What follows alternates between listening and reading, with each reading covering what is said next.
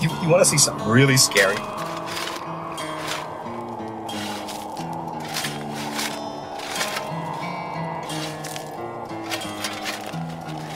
What's the boogeyman? As a matter of fact, it was.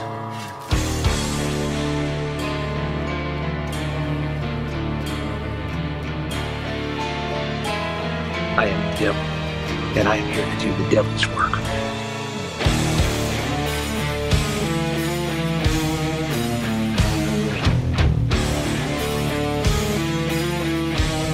Welcome to the Grave Plot Podcast.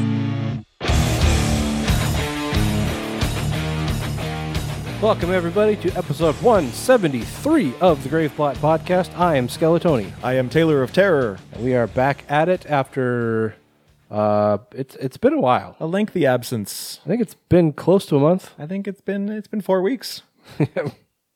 So we skipped an episode. You may or may not have noticed. Probably not. Yeah, I mean, I used to update, like, used to go on Twitter and be like, oh, hey, you know, this week's episode is going to be delayed, or this week's episode might not happen, and now I just don't do it, and nobody says anything. Nobody cares. Yeah. That's the life of a lower rung podcaster. But yeah, so Sorry, we're not Joe Rogan. Yeah, because this show's so fucking good. Have you listened to his fucking dribble? No, I can't listen to him. God, it's so bad. It's all, here's why you should do mushrooms and vote Republican. I'm not going to listen to that. He's an idiot. Like, I honestly don't understand how a show's so popular. Like, I don't understand. It's like the number one show on everything. Yeah. iTunes, Google Podcasts, Spotify, fucking Joe Rogan, number one. Yeah, it's like, it used to be like Adam Carolla and Mark Maron. Those were like the big ones. Yeah. Now it's just fucking Joe Rogan everywhere. Joe Rogan all the time. And like, the guy's a fucking moron. And he gets so loud and belligerent that it like confuses people into thinking he's making good points. Yeah, anyway. I haven't liked him since he was the maintenance guy on news radio. Exactly. Yeah, ever since he turned into the douchebag at UFC, then that's when I stopped. Fuck UFC too. Well, yeah. Fucking racist piece of shit, Dana White. Fuck Dana White. Anyway, so we're back after the Grave Plot Film Festival, which was... Hey, that was why we took a week off. Right. So here's the thing. we're supposed to record that weekend.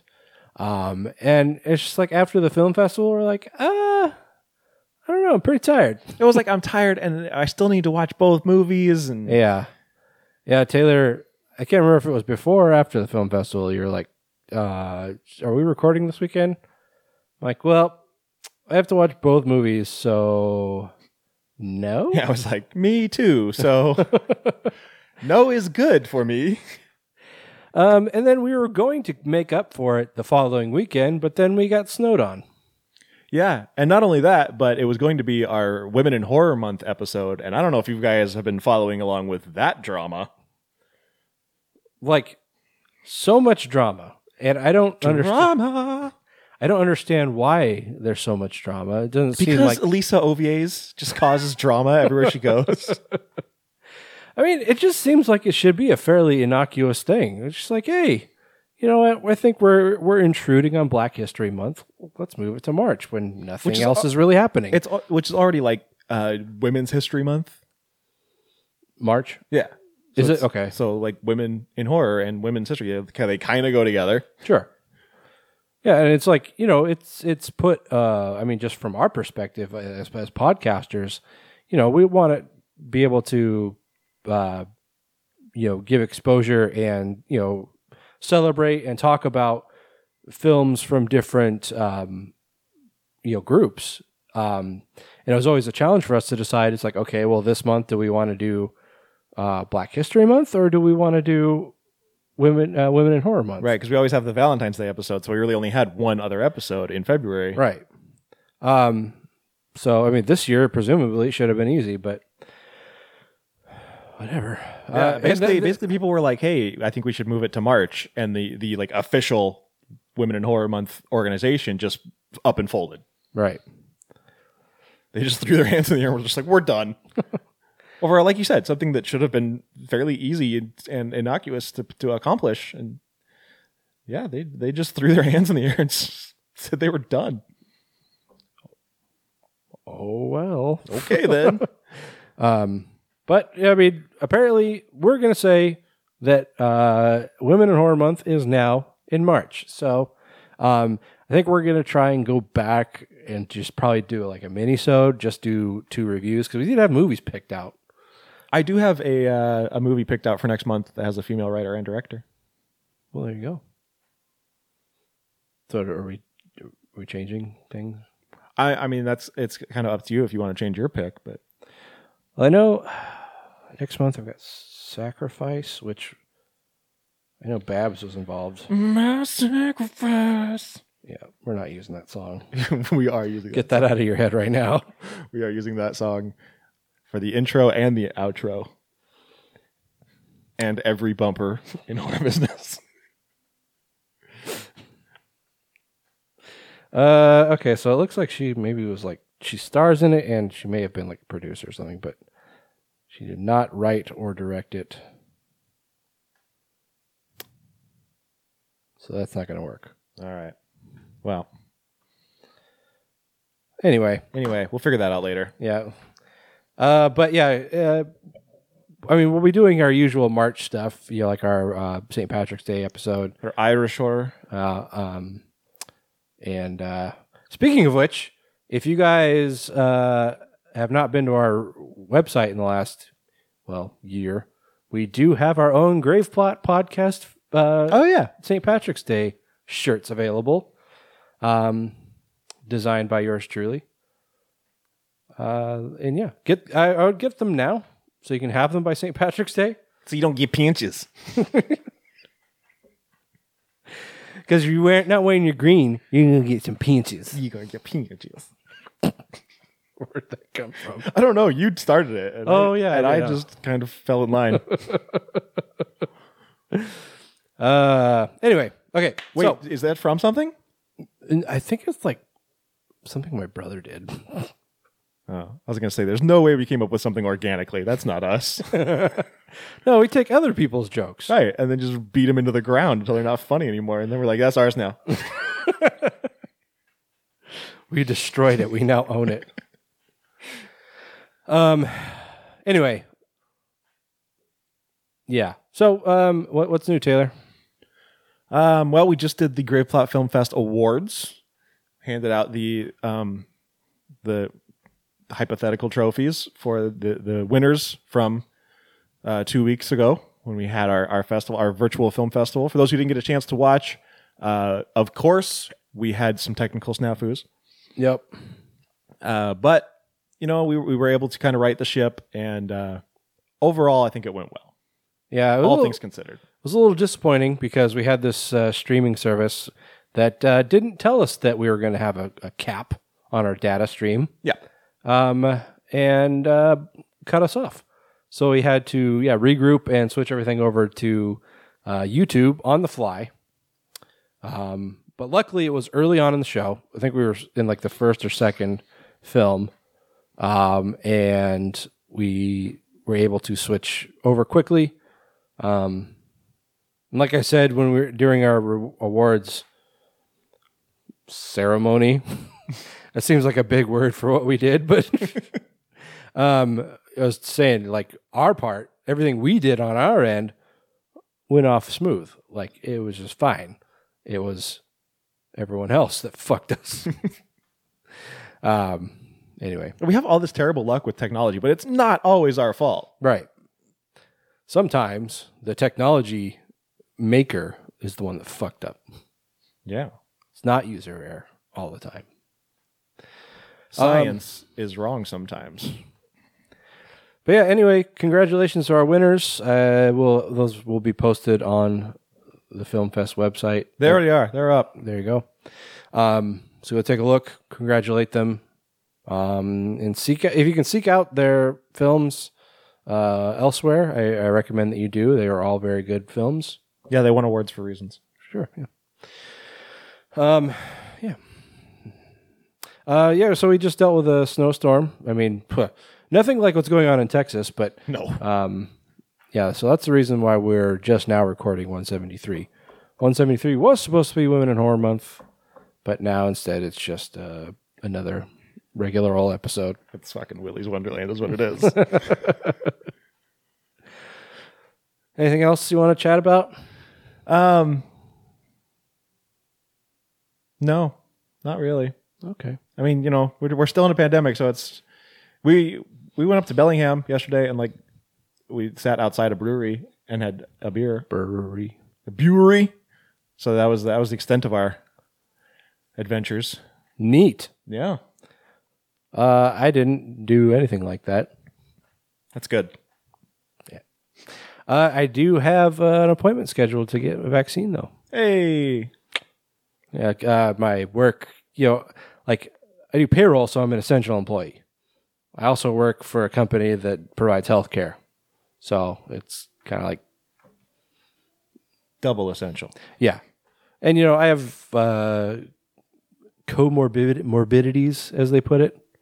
Basically just things that make me high risk. So, I feel like part of me feels guilty telling people that I have, or that I'm able to get a vaccine and I'm going to be getting it soon. But, and it's like, I would be more than happy to wait my turn. But it's like, I've got my wife to worry about who is pregnant, and while they're testing women now on the vaccine, it's still not really clear on what kind of effects it'll have. So she's kind of, a little iffy about it. Yeah. So I got to do what I can to make sure that she stays healthy. And if that's getting the vaccine myself, then I'm damn well going to do it. So. Yep. Science. Blinded me with science. Taylor hates my thumbs. You got weird, gross hitcher thumbs. Have I told you about the kid I went to school with? Probably. His thumb was like that. It was fucking disgusting. Her whole family has hitcher's thumbs. They're Really? all disgusting. Bunch of gross East Coasters. Disgusting Philadelphians. We drove past this place. It was called PA Fitness. Not LA Fitness, mind you. PA Fitness. I was like, what the hell is that? You just eat cheesesteaks and huck batteries at people?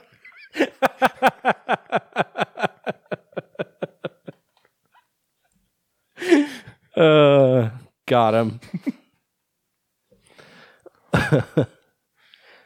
Okay. Anyway, so before we get things started, I want to talk about our gravediggers over on Patreon. These lovely folks who some are maybe watching us now. No, nobody. Probably not. Nah, buddy. But they have the ability to. They could if they wanted. They help support our show financially. We don't have an expensive show, but it does cost money. We have to pay for our website and hosting fees and sitch. And these people really help out. Those lovely folks are Jordan Morrison, Kevin Trent, Carlos Rodella, Gory B Movie, Aaron Meyer, Max Zaleski, Bob Voorhees, and Kevin Nesgoda. Thank you so much, guys, from the bottom of our cold, dead hearts, for the support and undying love and your fealty to us. Yes. You've sworn eternal allegiance. Your to pledge us. of allegiance to the grave plot You swore a blood oath. on which it stands. One nation under Satan. Under Bob. Bob, no, Bob's under us. We run Bob. He gives us money. Fuck you, pay me. Taylor, if anybody else wants to join the club, where can they go? If you want to make sure that we don't have to do ad reads about shaving our balls and stuff, then, dude, every podcast I listen to is like, go check out the lawnmower from Manscaped and shave your balls. Like, I don't want to hear about Tony Schiavone's balls. I'm sorry. You know what's funny is like so many of those things that are like geared for shaving your crotch. It's always like here's a cute little commercial about shaving an actual bush, like hedge trimming, and Manscaped always talking about like shaving or taking care of your eggs and just like these entendres and stuff.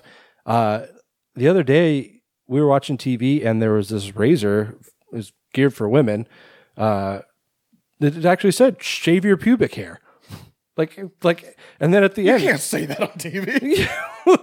it's just like, I mean, that's kind of what I would expect a lot of advertisers to just do because that's what it's for, Right. Instead of making all these, like I said, entendres. But, I'd like to double her entendre. yep. And then at the end of the, yep. He earned it. Yeah, and the commercial, it just said, I didn't catch exactly what the entire graphic said, but it just in big bold letters, pubic hair. It's like, well, that might be one of the first times I've seen pubic hair written out on screen. Bushbuster 5000. It was just like a stick razor. I mean, it was nothing special about it, but apparently it's good for shaving your pubes. All right. Well, if you never want to hear us talk about shaving pubes again, head over to patreon.com/graveplot podcast. Join the crew for as little as $1. If you pay up to $5 a month, you can, like Tony said, join us on, we're on Discord now. We'll see how well this works, but you can join us live for Horror Business, contribute your own little stupid quips. Oh, it says send your first message. I thought it said send your first sausage. What? Yeah. What does that mean? They partnered with Jimmy Dean. Yep. So, for $30 a month, we'll send you a free sausage. Don't make promises we can't keep. Okay, maybe if that works, I don't know. Sausage doesn't cost $30. We'll even sign it. We'll put our signature. How are we going to sign a sausage? Well, we get a pen and we sign it. For $50, I'll lick it. For $100, I will get a tattoo of a fat unicorn on my ass. And that's a shoot. what? That's a shoot. Shoot. Yeah, that's true. Oh. Okay. Anyway, so that's it. We're gonna move on with the show now. Yep. Somehow. Horror Business.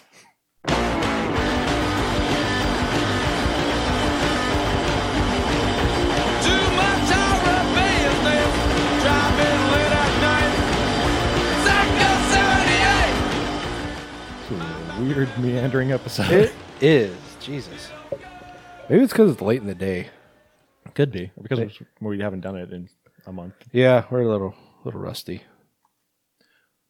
I'm gonna shake my rusty cage. Shave your rusty cage. Shake. Is that a? Are we back on Manscaped? I was gonna say, is that like a code for your butthole or something? That's rusty trombone. That's when you put your mouth on it. Starting out in real world horror. I don't know how much of that made the episode. But. All of it. The whole thing.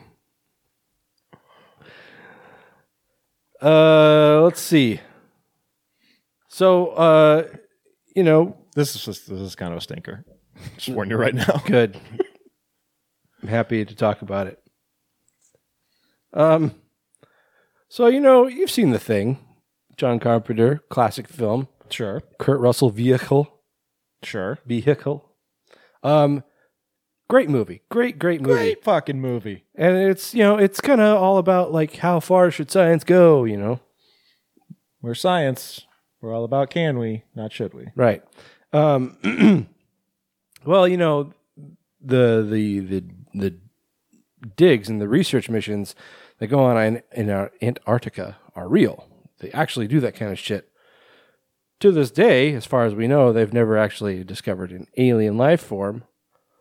But now, British scientists working in Antarctica have discovered underneath the surface of Antarctica, or the ice in Antarctica, life forms that, quote, shouldn't be there.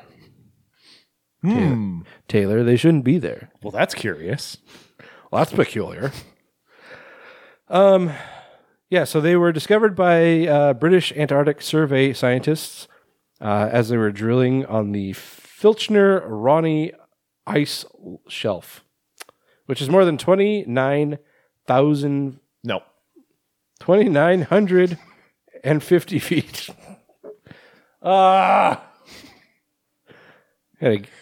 get it together. 2,950. Get it together. Nobody says that. Huh? Nobody says 2,950. I know.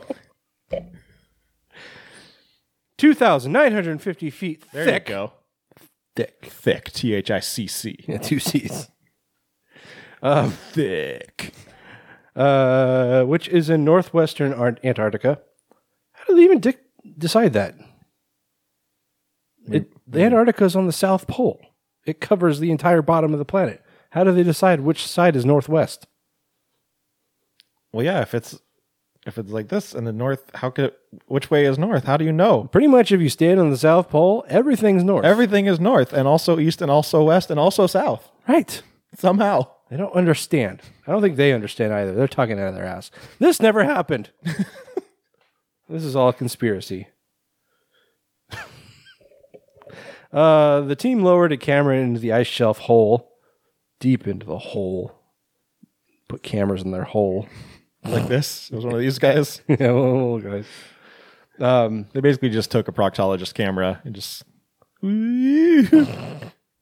shoved it down in there. They put it in to see what lay beneath and filmed organisms clinging to a boulder.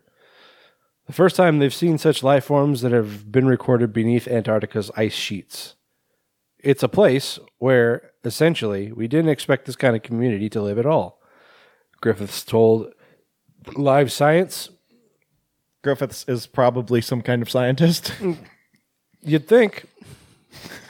But unfortunately, we don't have that information in front of us here. Taylor. It's shoddy journalism by wherever I got this story from.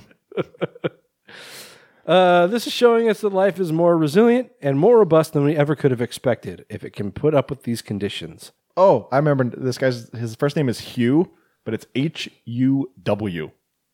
Hugh Griffiths. Ooh.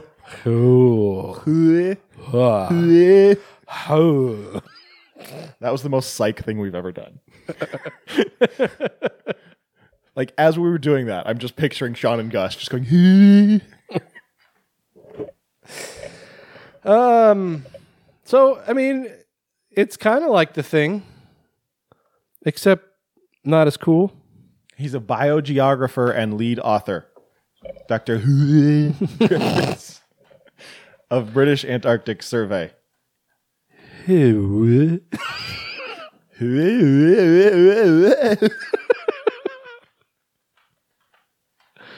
That's how we get our laughs, making fun of people's names. Yeah, I mean, like, I'll bet this is like fucking groundbreaking and like amazing scientific find for these guys. They probably cracked a little bit of the bubbly. But as far as like, if it's not like shape-shifting into people on the base, then I just don't care. But it could be. Like, it's a microorganism right now, but what if it were to grow? That's basically World Horror is like, what is us just going, well, here's a stupid story, but what if? What if it was a lot more interesting? Imagine that. What if these organisms, like, what if they go in people's bodies and then they take over their bodies, like in The Thing? That's not what happened. It's kind of what happened. It's similar to what happened. That's more like Invasion of the Body Snatchers. It could be that too. Yeah. Yeah, that's what I meant.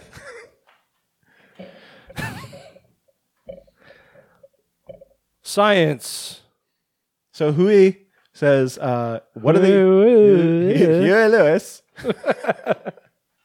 He says, what are they eating? How long have they been there? How common are these boulders covered in life? Are these the same species as we see outside this ice shelf, or are they new species? And what would happen to these communities if the ice shelf collapsed? I don't know, Hugh. You're the scientist. Why are you asking me all these questions? You fucking tell me, Hugh. Who, are you just guessing that's how his name is said? Yes. Okay. What if his name actually is Hua? Ho. It's like how, but with a U. We're For gonna get sued.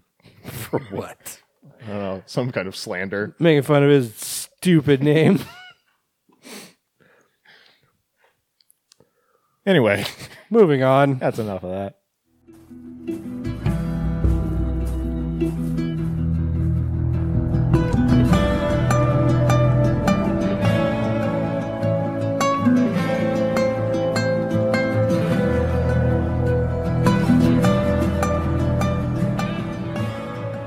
So we've talked before about The Last of Us, the video game that is getting an adaptation for HBO.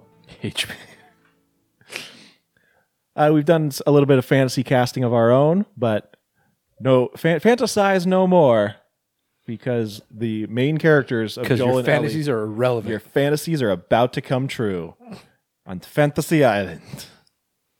Yep. You're supposed to say the plane. You're my tattoo. Since when am I tattoo? Because I am Hugo Chavez. What? You mean Ricardo Montalban? Yes. God damn it.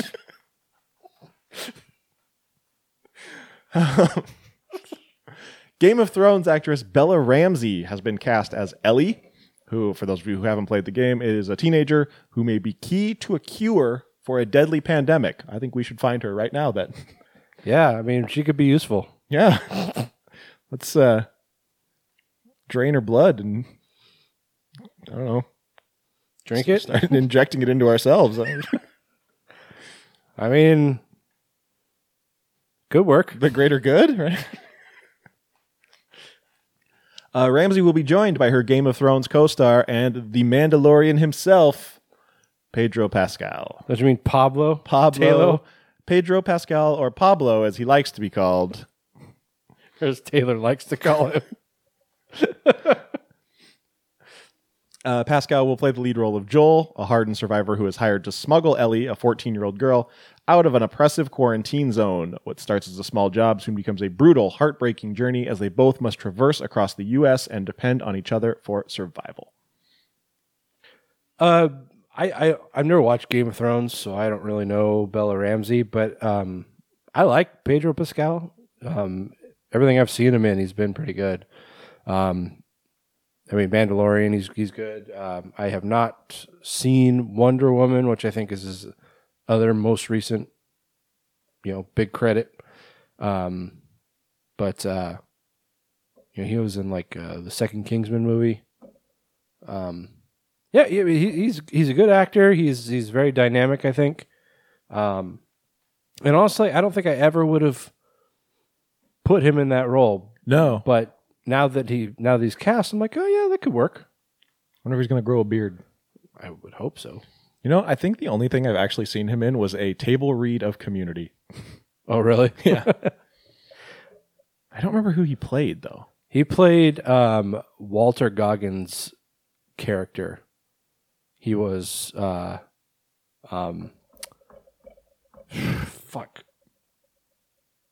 Chevy Chase's character. Pierce. He was, that guy. yeah. He was Pierce's like executor or something. Yeah. He gave him all the canisters of sperm. Right. Sperm. Also sperm. Pascal's Joel, tormented by past trauma and failure, must trek across a pandemic-ravaged America, all the while protecting a girl who represents the last hope of humanity. Yep. I don't know if now's the time for this. Read the room. Well, I mean, honestly... Or is now exactly the time for this? I mean... It's hard to say, I guess. But, I mean, the world that is presented in Last of Us is very much different than the world we live in currently. People aren't turning into, like, zombie things. Yet. Ooh, that was not good. I didn't like that at all. Anyway,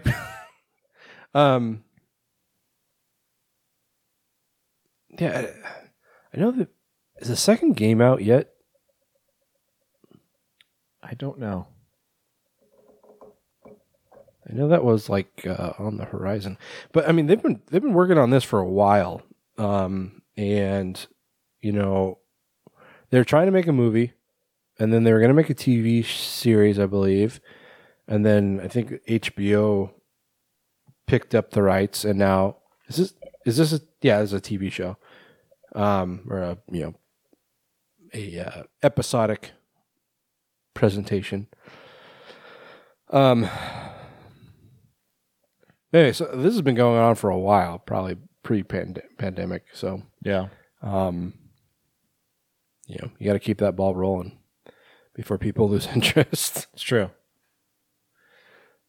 So there's that. Yeah. This is Kantemir Balagov of Beanpole will direct the pilot. Game creator and writer Neil Druckmann is on board to co-write and produce. Craig Mazin of Chernobyl is developing the series for HBO and will be working with Druckmann to write and executive produce the adaptation. Chernobyl had a pretty good, the feel of Chernobyl, I think, would fit well with Last of Us if they could kind of recapture that kind of dark and kind of dingy, uncomfortable feeling that Chernobyl created. I think it fit well for the show. So, provided that's what they're going for in hiring Mazin, then I think they're probably on track. And so far, I mean, like I said, I don't know Bella Ramsey, but Pedro Pascal, I think, is a good choice. So they seem to be on the right course for things. And he won't have to work with Gina Carano anymore. Right. Not that he would have to anyways. Everybody's so up in arms about that, saying, oh, she got fired. And, both sides are saying that she got fired.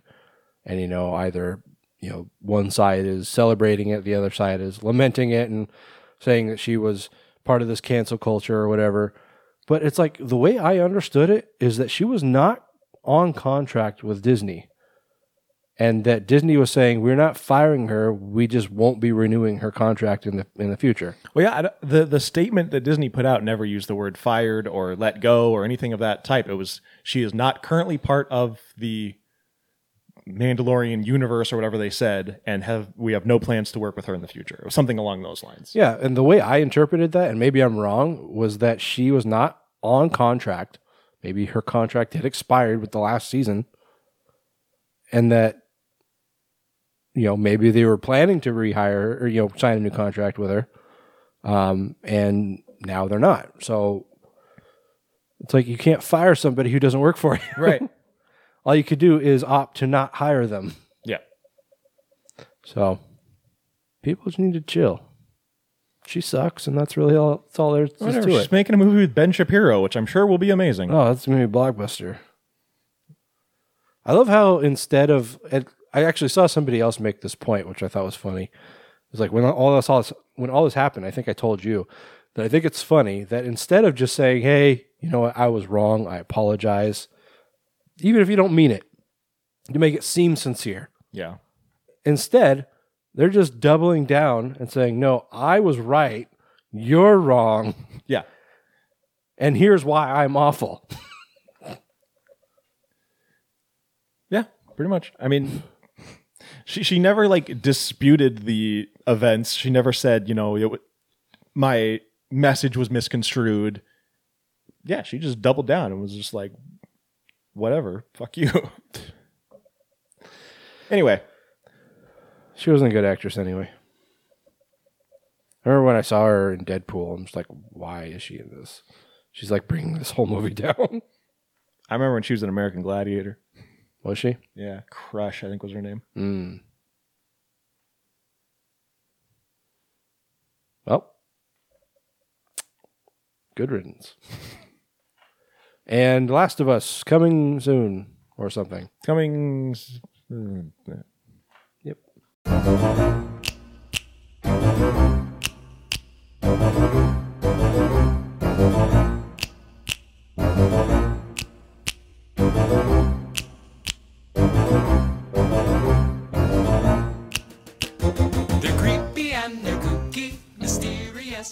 You know what is coming?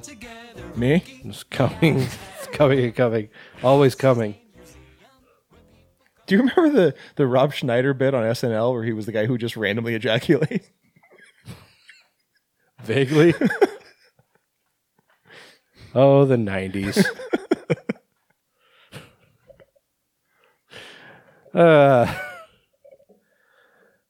No, what is coming is Wednesday, brought to you by Tim Burton. It's about the Grave Plot podcast because that's when our episodes come out. Yep. We're finally getting our Netflix show It's about fucking time. that we've been wanting but not actually pursuing in any way. Hey, you know what? They gave Mark Maron a show based on his podcast, so It's true. What the hell? Yeah, Are you telling us we're not as funny as Mark Maron? I'm not telling you that. That's right. That's right, you're not. Because you'd be lying. I don't know what our show would be. I think we've discussed this before, and it would be very similar to Holliston. Oh, well, yes. Which lasted 2 seasons. It might have lasted longer if FearNet lasted longer. Possibly. But, how much opportunity have they had to make a 3rd season in the, 10 years that it's been off the air? Yeah, I was surprised that Shudder picked up the first 2 seasons but didn't make any kind of effort to do a 3rd. I just kind of assumed they would. Yeah. But no. Of course, that was still when Shudder was just kind of in its infancy. It's grown a lot since then, I think. Didn't Holliston just recently come to Shudder? Did it? I want to say it was like last year. Of course, last year lasted 4.5 years. So. Well, it's like Green and Lynch, they have the Movie Crypt podcast, which, to their credit, inspired us a lot to start this podcast. Mm-hmm. But, they've been doing it for longer than us. So, probably about a year, maybe 2 longer than us. Yeah, probably. So I got to say, they're probably one of the more long-running podcasts because we're a pretty long-running podcast at this point. More than a lot of podcasts out there. Yeah, even the more popular ones. Which, except for Joe Rogan, which doesn't say much about us, but yeah, I mean they bounced around. They were on their own, or they just had their own podcast on just streaming on iTunes and stuff. And then they bounced over to Geek Nation, which was great because it started kind of giving them a foothold, a home. But then did Geek Nation go under? I don't know. Because they moved off of there, and then they moved to Fangoria, or their podcast network, and that whole Cinestate thing happened, so they dropped out. And instead of, saying, okay, well, we'll just go back to putting the podcast on iTunes, just the regular streaming services, they instead put it on Patreon only. Oh, what? Yeah. But I think now they're on, still says they're on Fangoria? Or did they go back to Fangoria? It says Fangoria. I don't know if that's accurate. Hmm. They could have just not known how to change it. Well, regardless. Oh, public version. So so maybe I misunderstood. Maybe they're doing public version and then something extra for their patrons. Who knows? I know a long time ago they started doing where they have guests on and they take questions from their Twitter followers. Yeah, and they switched that to patrons only. So that was kind of a bummer. Anyway. This has nothing to do with what we're talking about. that was one thing. Since the first day we started Patreon, we always said we will not take away anything that we've been giving people. Right. Yeah, and that's something we always kind of begrudge them for doing. Yeah. Just you know what? It's a little bait and switch. Yeah, people like us are the reason that they got so popular. And not saying it was, exclusively us, but it's we did that because we liked listening to the show.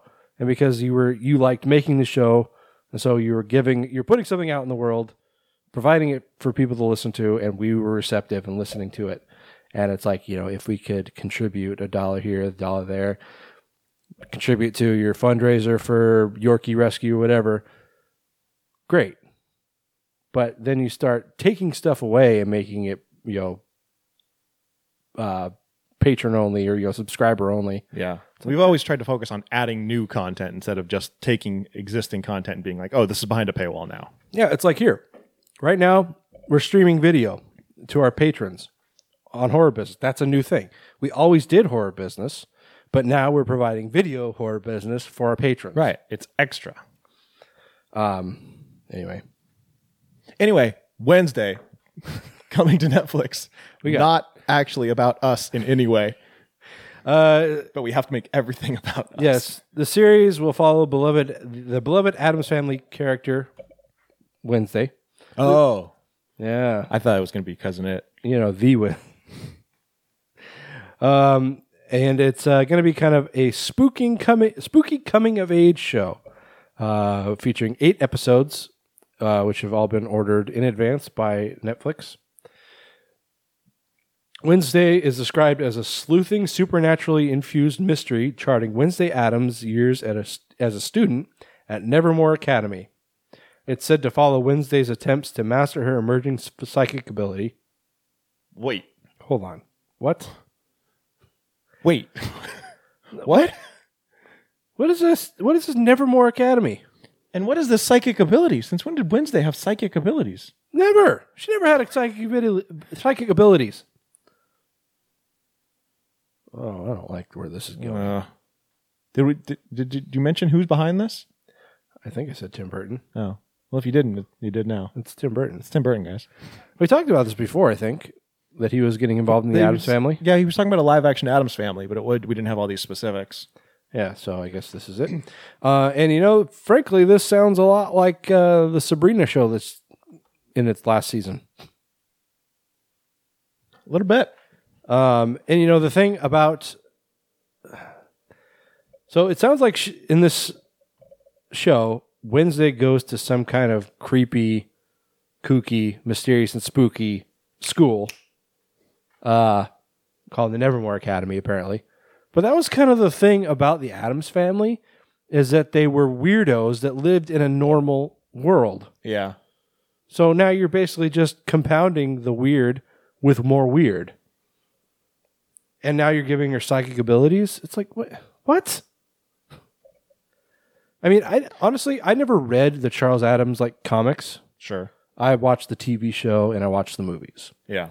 So whether or not Wednesday in those comic strips had psychic abilities, I couldn't say. And if that's the case, then I'll eat my words. But the Wednesday that I know from the TV shows, TV shows and movies, never had any psychic abilities. So I don't know why they're doing that now. And so she's attempting to master her emerging psychic abilities to thwart a monstrous killing spree that has terrorized the local town and solve a supernatural mystery that embroiled her parents 25 years ago, all while navigating her new and very tangled relationships. What is this supernatural mystery? Why? The Addams Family was always supposed to be very lighthearted and goofy. Yeah. With kind of a twist of horror and thriller, suspense elements. It's supposed to be creepy and ooky. Yeah. Throwing in a monstrous killing spree? I think you're thinking about a different show, bud. Yeah. Is that like a killing spree by a monster? I don't know. And the thing about the Addams Family, or another thing about the Addams Family, is that it was never supernatural. That's what I was thinking. I mean, you had Thing. You had Thing. Could be considered supernatural. And you had Lurch, who was kind of like this ghoul, but never really, outwardly supernatural. Yeah. And then you had, Cousin It. He just could be a guy covered in hair. Who knows? Right. But there's nothing supernatural about the Addams Family. They're just weird and macabre. Yeah. I don't know. And I mean, they have like a rug that growls and stuff like that. But it's just little things, little quirks. Right. I don't know. Yeah, I don't know if I like where this is going. I don't think I do. And it's got Alfred Goh and Miles Millar, who are involved with Smallville. They're writing and show running, I assume, respectively. Or they might both be doing both. I don't know. Could be, but that makes me think this is going to be going to have a very CW feel, like Sabrina. Yeah. Or like Riverdale or something. Yeah. Well, I mean, same people. Yeah, the same people, and they were kind of vaguely connected. Yeah. Yeah, I don't know. I'm not really keen on this vision of the show or the character. I mean, if you can't use that idea of the Addams Family and Wednesday specifically, while staying true to the source material, but and if you feel like you can't make it interesting doing that, then don't do it. Yeah. Don't fucking completely change it. Don't turn Wednesday into Carrie or something. Right. I don't know. This is very little to go on, and maybe we're overreacting, but I don't know. I kind of grew up specifically with the Addams Family movies, and to a lesser extent the TV show. So I'm a little sensitive about it, I guess. And when I heard the news about Tim Burton being involved, that seems like hand in hand, right? I mean, the Raul Julia, the Steven Soderbergh movies, had a very Tim Burton-esque feel to them. Certainly, yeah. So I don't know. We'll see how it goes. Like I said, there's very little to go on at this point. We'll probably hear more as time goes on. I love how many people are like, they should cast Christina Ricci again. And it's like, did you miss the part where it says coming of age? Right. And the fact that she's like in her 40s. Right. Maybe. I actually don't know how old she is. She's probably close to 40, if not already. Yeah, she's around our age, if not a little older. Yeah. Probably closer to you because you're fucking like old. Old balls. It's gross. Old fat grandpa man. Anyway, so yeah, Wednesday coming to Netflix at some point. 41. 41. So yeah, pretty close. Pretty close to you.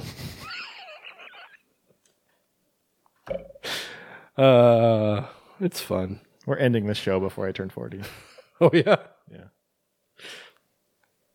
Even if it's the date before my fucking birthday, we're done.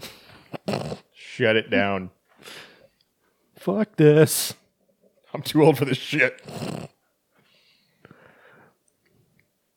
Man, I watched all the Lethal Weapon movies recently, and they hold up. They're always good. It's always fun to watch them. All right. All right. Let's talk about something else. Can we move on now? Yeah, we can.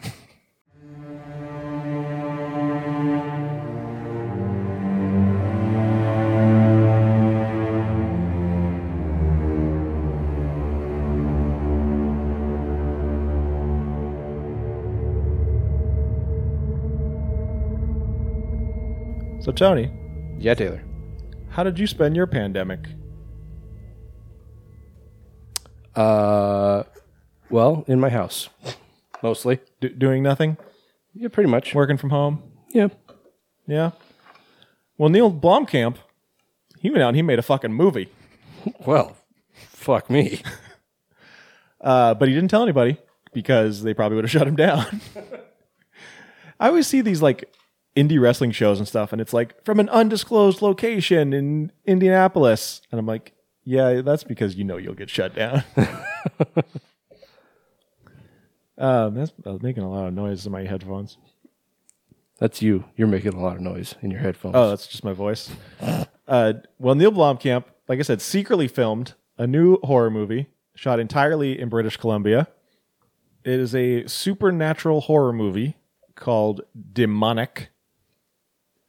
Screen Daily has learned that the feature has been titled Demonic, as I said.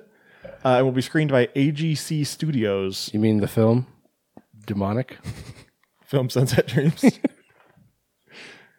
At the forthcoming virtual edition of the EFM, which is, of course, the Something Frontiers market, which is where people buy and sell movies. It is. I only know that because Luchagor went there, and that was the first time I'd heard of it. Isn't that where didn't Silas and Bry go there to sell The Reach? Yeah, but that was after Luchagor went there. Oh, okay. I don't know who AGC Studios is. That's a new one to me. Yeah, I'm not familiar. We really don't know anything about this, but Deadline referred to it as a supernatural horror movie with a strong sci-fi and visual effects component. Which, I mean, yeah, it's Neil Blomkamp. Right. I would expect nothing less. Neil Blomkamp, of course, is responsible for District 9 and others. He tried to make his own Alien movie for a long time, and they were like, no. No, we're going to let Ridley Scott do it again and ruin the entire franchise. Yep. Idiots. That's why they went out of business. Got him. Yeah, you nailed him so hard. They just got a $50 billion check from a They're mouse. counting their money. And I'm recording a fucking podcast that nobody listens to. You're like, yeah, hey, I get like $12 a month from Patreon, so suck it, Fox. I'm living pretty large right now. I'll show you, Ridley. You're so cool because you made Gladiator. Wasn't that Tony Scott? Doesn't matter. I think Ridley Scott produced it or something. He was involved somehow. It doesn't matter. It doesn't matter. But I'm vamping because this story is very thin. Yeah, there's not much here. Yeah, Ridley Scott, man, seriously, he fucked up the Alien franchise. You know, a lot of people will swear up and down that the first movie is the best one, and it's not. Like, maybe the most horror-oriented one. Horror. But as far as, like, actual quality of film... The other night we were on a group Zoom with her family, and she said... A groom? That's what they call him, yeah. And she said, how do you guys... Like, what's the type of movies that Taylor likes? And both her sisters are like, horror? And her mom's like, horror. I'm like, okay, so that's where you get it. But how did both your sisters get normal? Normal. They say orange right, too. Were they stuck on the East Coast as long as she was? Yeah. I don't get it then. Well, it's like... I mean, one of them's never left Pennsylvania. I mean, she's left Pennsylvania, but not, like, lived anywhere else. Oh, really? Huh. I thought they both lived out of state at this point. Nope. Anyway, Blomkamp. Blomkamp. The revolting Blomkamp. Yeah, his concept for that Alien movie, though, was sounded pretty good. And I really wish they would have made it. Yeah. Because they were... I think they're going to, like, basically retcon Aliens 3, or Alien 3, which was dog shit. And just focus solely on Alien versus Predator. Right. What I find interesting about this one that we're actually supposed to be talking about, it's called Demonic. So, like, my mind immediately goes to, like, possession. Yeah. So I'm having a hard time picturing a possession movie with a sci-fi component. I mean, I guess maybe if it's on a spaceship or something. That's sci-fi, right? Yeah. Yeah, I don't really know.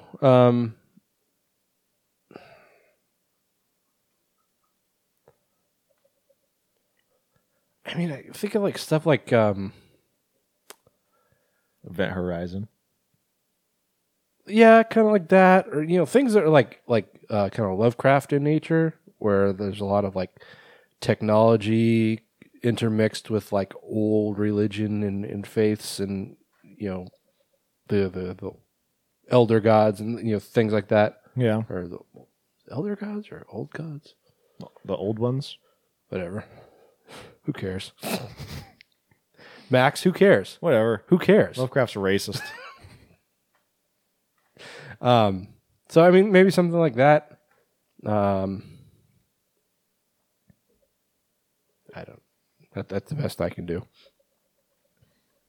Well, only one thing left to do now. Let's see.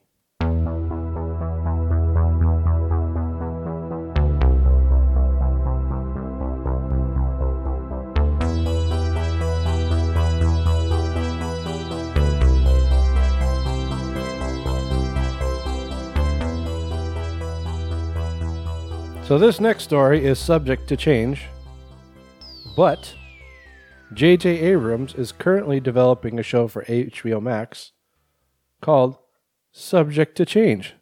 See what I did there? I see it. That name is subject to change, possibly. Because it is literally subject to change. You got it. You got it, man. Yeah, I got it. The series is being described as a harrowing, mind and reality-bending adventure. The drama follows a desperate college student who signs up for a clinical trial that begins a wild, harrowing, mind and reality-bending adventure. That's what we just said.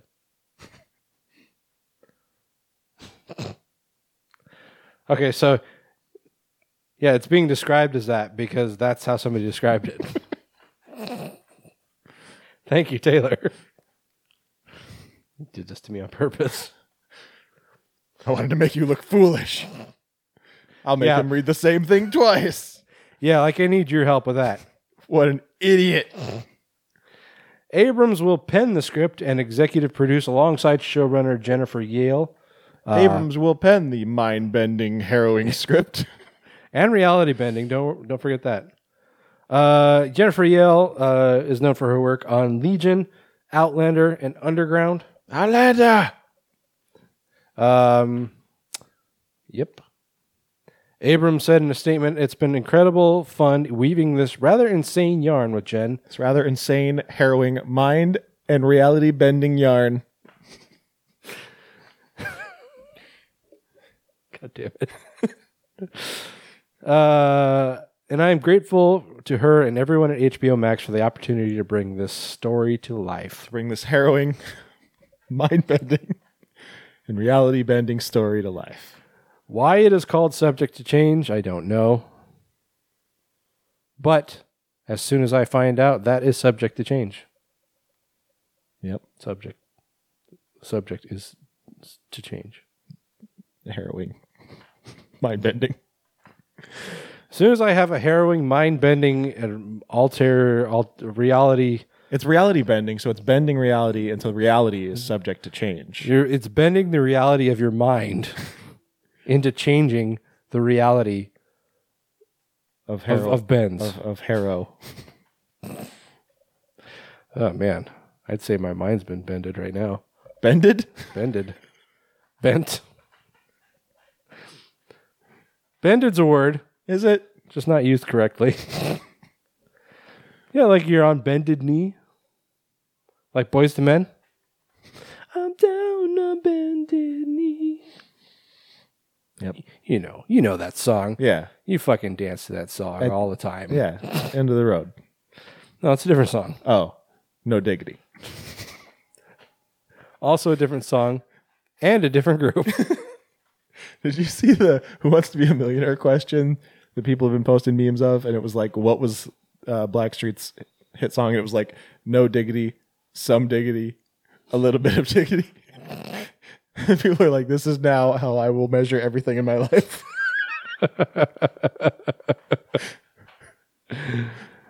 Awesome. So, Get ready to have your mind and reality bended. bent. Yeah, no release date yet, but that That is is subject to change.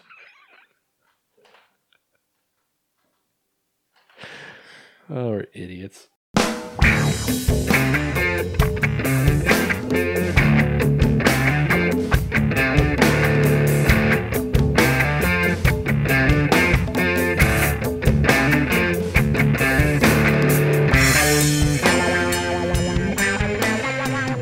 All right, so most of you probably know Brittany Snow from Pitch Perfect.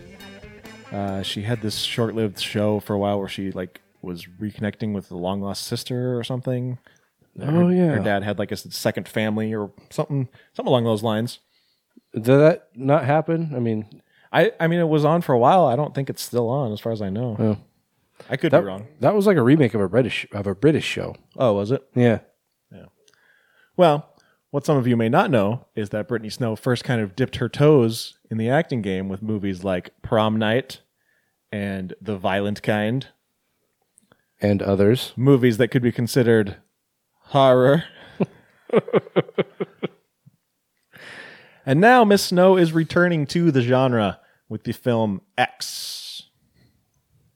This is coming from Ty West. Oh boy. Best known for The House of the Devil, The Innkeepers, The Sacrament, and VHS. So one movie that was kind of good. Sacrament? Yep. Yeah. The others, not so much. A lot of people like House of the Devil, and I don't know why. I don't get it. I understand the movie. I don't get why people like it. Yeah, no, I went back and watched it again because everyone was like, no, it was good. And I'm like, no, it's still not, though. Just because it's made like a movie from the early 80s doesn't mean it's good. Literally nothing happens for the longest time. Whoa. Nothing happens for longest time. Yeah. I was going to throw in, nothing happens for the longest time. Yeah, like that. Yeah. That's what that song is about. He made that song about House of the Devil. 30 years before it came out. Snow will star in X alongside Mia Goth, Scott Mescudi, better known as Kid Cudi, and Jenna Ortega of Scream, which I think that's the Scream TV show. The project is being co-financed by A24 because of course it is, and Braun, which is not LeBron James. That was my first assumption. It's prepping to shoot in New Zealand because New Zealand doesn't have COVID. Right. But you know, at all. There are 0 cases of COVID in New Zealand right now. Yeah, they had one that popped up and they're like, oh, we'll take care of that. And then it's gone again. And they're like, hey, you quarantine. And the guy's like, okay. And then it was over. That was it. He wasn't like, no, fuck you, my freedoms. Well, I mean, you also have to take into account the fact that New Zealand has the population of one of our states. Well, yes. And also people don't really go there all that often. But also, which one of our states has no COVID cases? None. Exactly. Not even Rhode Island that has a population of 17 people. Yeah. I mean, Hawaii did pretty well there for a while, I think. Well, also an island. Yeah. Well, that's what I'm saying. It's an island. And why is Rhode Island called Rhode Island? It's not an island. I don't know. It's also not a road. Good point. The peanut is neither a pea nor a nut. Oh, wait, it is a nut. It's a legume. Ty West wrote the script and is directing. Details are being kept in the dark, but it's said to be about the making of an adult film. Ow! That's my porno music. I'll bet you anything Mia Goth's going to take her top off because I think she does that in pretty much every movie. Yeah. Even if they don't ask her to, she'll just do it. She just shows up with no shirt on. Ty West is just like, Mia, can you please put a shirt on? You really don't need that right now. We're in a church. This is scenes in a church. Fine. That's what Mia Goth sounds like. She's I think suing Shia LaBeouf. No? Yeah, because I think he beat her up. Apparently he did that a lot. Yeah, sounds like it. Who would have thought Lewis Stevens would be a woman beater? Who would have thought the little mascot from Freaks and Geeks? the Norseman.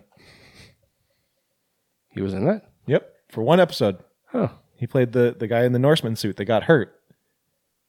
And so Sam, we just rewatched it. Yeah. Okay. So Sam had to take over to impress Cindy Sanders. Oh. There you go. But then he didn't want to do it because Cindy Sanders started dating Todd, the captain of the basketball team. As they do. So Neil Schreiber, he got in the suit. Got it. Sam Levine. Yeah. Yeah. Yeah, I got it. Or Nate Schreiber, as Cindy Sanders always called him. And he's like, Schreiber. Yep. I fucking love that show. I know you do. It's so good. I've watched it like once, and so like when you talk about it, like I'm trying to recall like my vague memory of the time I watched it one time. It's on Hulu. You should watch it. I would watch it again. It's just like I'm not super into it like you are. But you should be because it's awesome. Oh, well. Yeah, maybe. Sometimes I watch it and I'm like, oh, right. Not everything Paul Feig makes is garbage. Yeah, I mean, he made Undeclared. That was pretty good. Yeah. Which is kind of like a modern version. Yeah, it feels like a spinoff of Freaks and Geeks, but it's not. Yeah. Yeah, like it from what I remembered of Freaks and Geeks when I was watching Undeclared, it was very similar in feel. And like it takes place in a current day in college. Yeah. But characters are very similar. Plot was very similar. And the feel and tone and everything were very similar. Right. And then, of course, there was Arrested Development. But then he started making movies with... He did a bunch of What's-her-face. Office episodes, too. That's true. Yep. All right, well... Whatever we're talking about. Keep an eye out for X with Mia Goth's boobs. Probably. Probably. And it's a Ty West movie, so nothing's going to happen for 45 minutes. Right.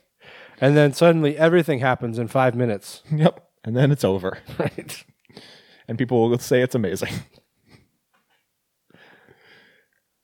I don't know. Maybe we're stupid. I don't know. We're probably stupid. Anyway. Maybe this will change our appointment or our opinion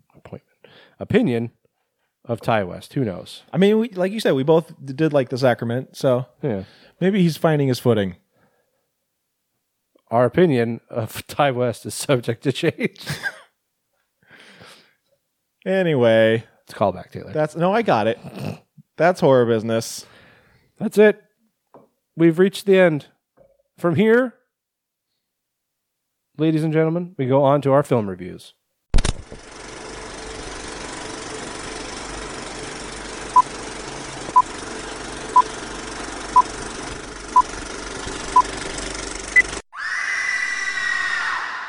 All right, boys and girls, we have 2 movies to talk about. Both brand new. Yeah, and aside from that, nothing to do with each other. No, Wildly different. not even a little.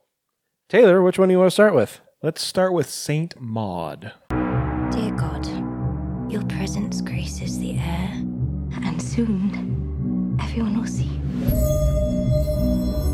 Hi, you Maud? Yes, hi. It takes nothing special to mop up after the dying, You're prettier than the last one. but to save a soul, that's quite something.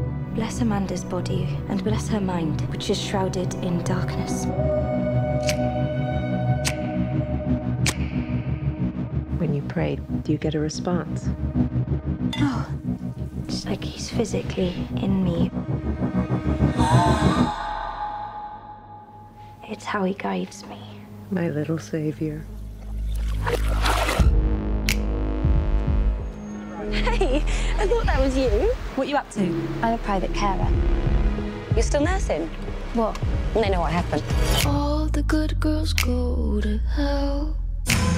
'Cause even God herself. I just want to see you loosen up. I've got more important things on my mind. There's my little savior. Maud, he isn't real.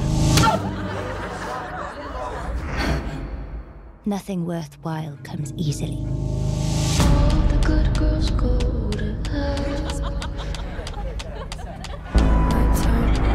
ignore you. Don't say I didn't warn you. You must be the loneliest girl I've ever seen. I'm ready and open. And I feel fuller of your love than ever before. I have a responsibility. Oh, yes, of course. This is life and death on another level.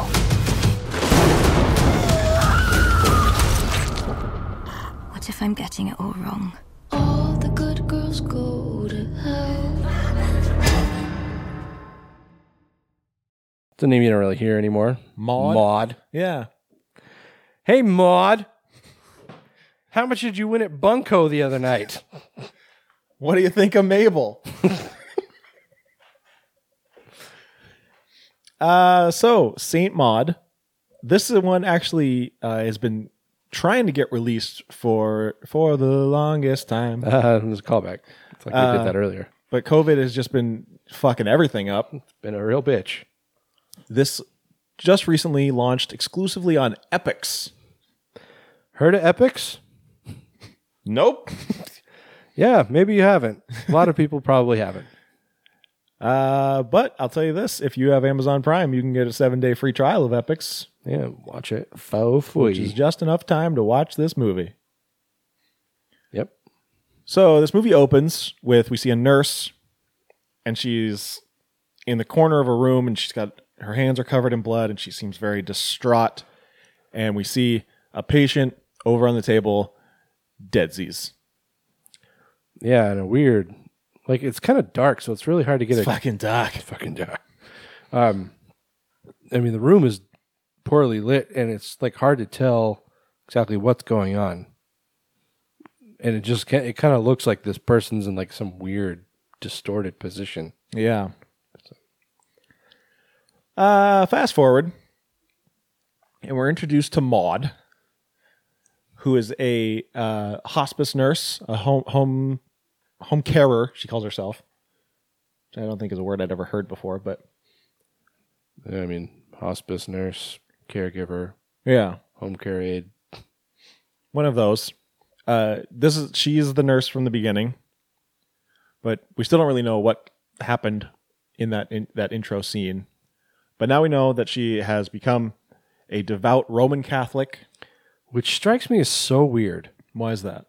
Because when people are born again, they usually like default to like one of the Protestant faiths to like say, "Hey, I've never been religious before, but now I'm going to go whole hog and become Catholic." Okay, yeah. That's a fair assertion. But she's in England. She is herself English. She is in London town. She's from London town. Which, of course, we know London, England, London. Wait, London is two things? England is, in fact, in London. And London is in English. Yes. It's like an Inception type thing. Right. It's like New York, New York. Right. New York, New York, New York. New York, America, New York. Right. The biggest little city in the world. What the fuck are we talking about? Nothing. We're talking about absolutely nothing. But Maud is assigned to take care of Amanda, who is an American living in London. It's not London. It's a small sea town in London. In London. In England, in London. British people, if there are any listening, are probably like, God damn it. Fucking Americans. Remember when we had that one English listener? Yep. It was like, listen to this like every episode and then just never again. Wonder if he still listens. I don't know. The place where we host our stream or like our MP3s and stuff, like they've made it impossible for us to tell where people are coming from. So I think it has to do with like European laws, privacy laws and stuff. Yeah. Fucking that's why you have to do the cookie thing. That's why you have to have the cookie thing. I like cookies. We just offered you a fuck cookie. You said no. I don't want a cookie. I just like them. So Amanda has lymphoma of the spine. She's a former dancer, so that sucks. It's not good. Also choreographer. She is stage 4. So she's in a wheelchair. She's, circling the drain, as it were. Yeah, she doesn't look great. Yeah, her hair is pretty much all fallen out. She's got a huge scar down her back. Her feet are all blue and purple, and obviously she doesn't have feeling in it. And there's a part where Maud's poking her with a pen, and she's like, "Do you feel that? You feel that?" She has to get like halfway up her leg before she starts saying, "Yeah." But they have a conversation about God, and Maud basically says, or Amanda sees the pendant that Maud is wearing. She has a cross and then another, I think, a saint or something pendant. Mary Magdalene, which is weird. Yeah. And Mary Magdalene, for those of you who don't know, was a prostitute who Jesus took a liking to. Jesus liked the prostitutes. Apparently. But yeah, so Amanda asks her, and they start having a conversation. They start talking about God. And Amanda asks her, when you pray, do you hear a response? And Maud actually says yes. It's like, okay. Right. But she says, most of the time I don't hear him. I just kind of feel him. And it's like, if he approves of what I do, it's kind of a pulsing sensation or like a tingling. She doesn't really say what happens if he doesn't like it. I assume it's like a pain. It's like when you got to take a poopy. Yeah. Like she just said, like God is disappointed. So she just gets explosive diarrhea. That's what happens when I'm disappointed in myself, or what I did the night before. Well, yeah. If you're disappointed the night before, that usually does lead to explosive diarrhea. We call that the whiskey shits. But so they pray together, and Maud kind of seems like she's getting off on it. Just a bit. Like I think the tingling and the pulsing is a little more than that. If you know what I mean, little vibration. All right. A little wink, wink, nudge, nudge. How do you do? Down in there. Woo. And so they pray together, and Amanda's like, "Oh, I feel it too." A little of that. Yep. And so Maud comes to the realization that she has been sent by God to save Amanda's soul. Not to save her body, but to save her eternal soul. Right. So she starts kind of interfering in Amanda's personal life. Amanda has this lover in the nighttime named Carol. Is she a prostitute? Because there was money exchanged. She's definitely paying her for sex. Whether or not she's a working girl, I couldn't tell. Sure, okay. Because she invited her to a party. Yeah, then Carol came to her birthday party, and she was like, Amanda put her arm around her and acted like they were a couple. But yeah, you don't bring the hooker to your birthday party. Usually not. People, unless you don't have any other friends. Right. Just that would be really then it's sad. not a birthday party. It's just you paying for sex. Yeah, it's just you and a hooker.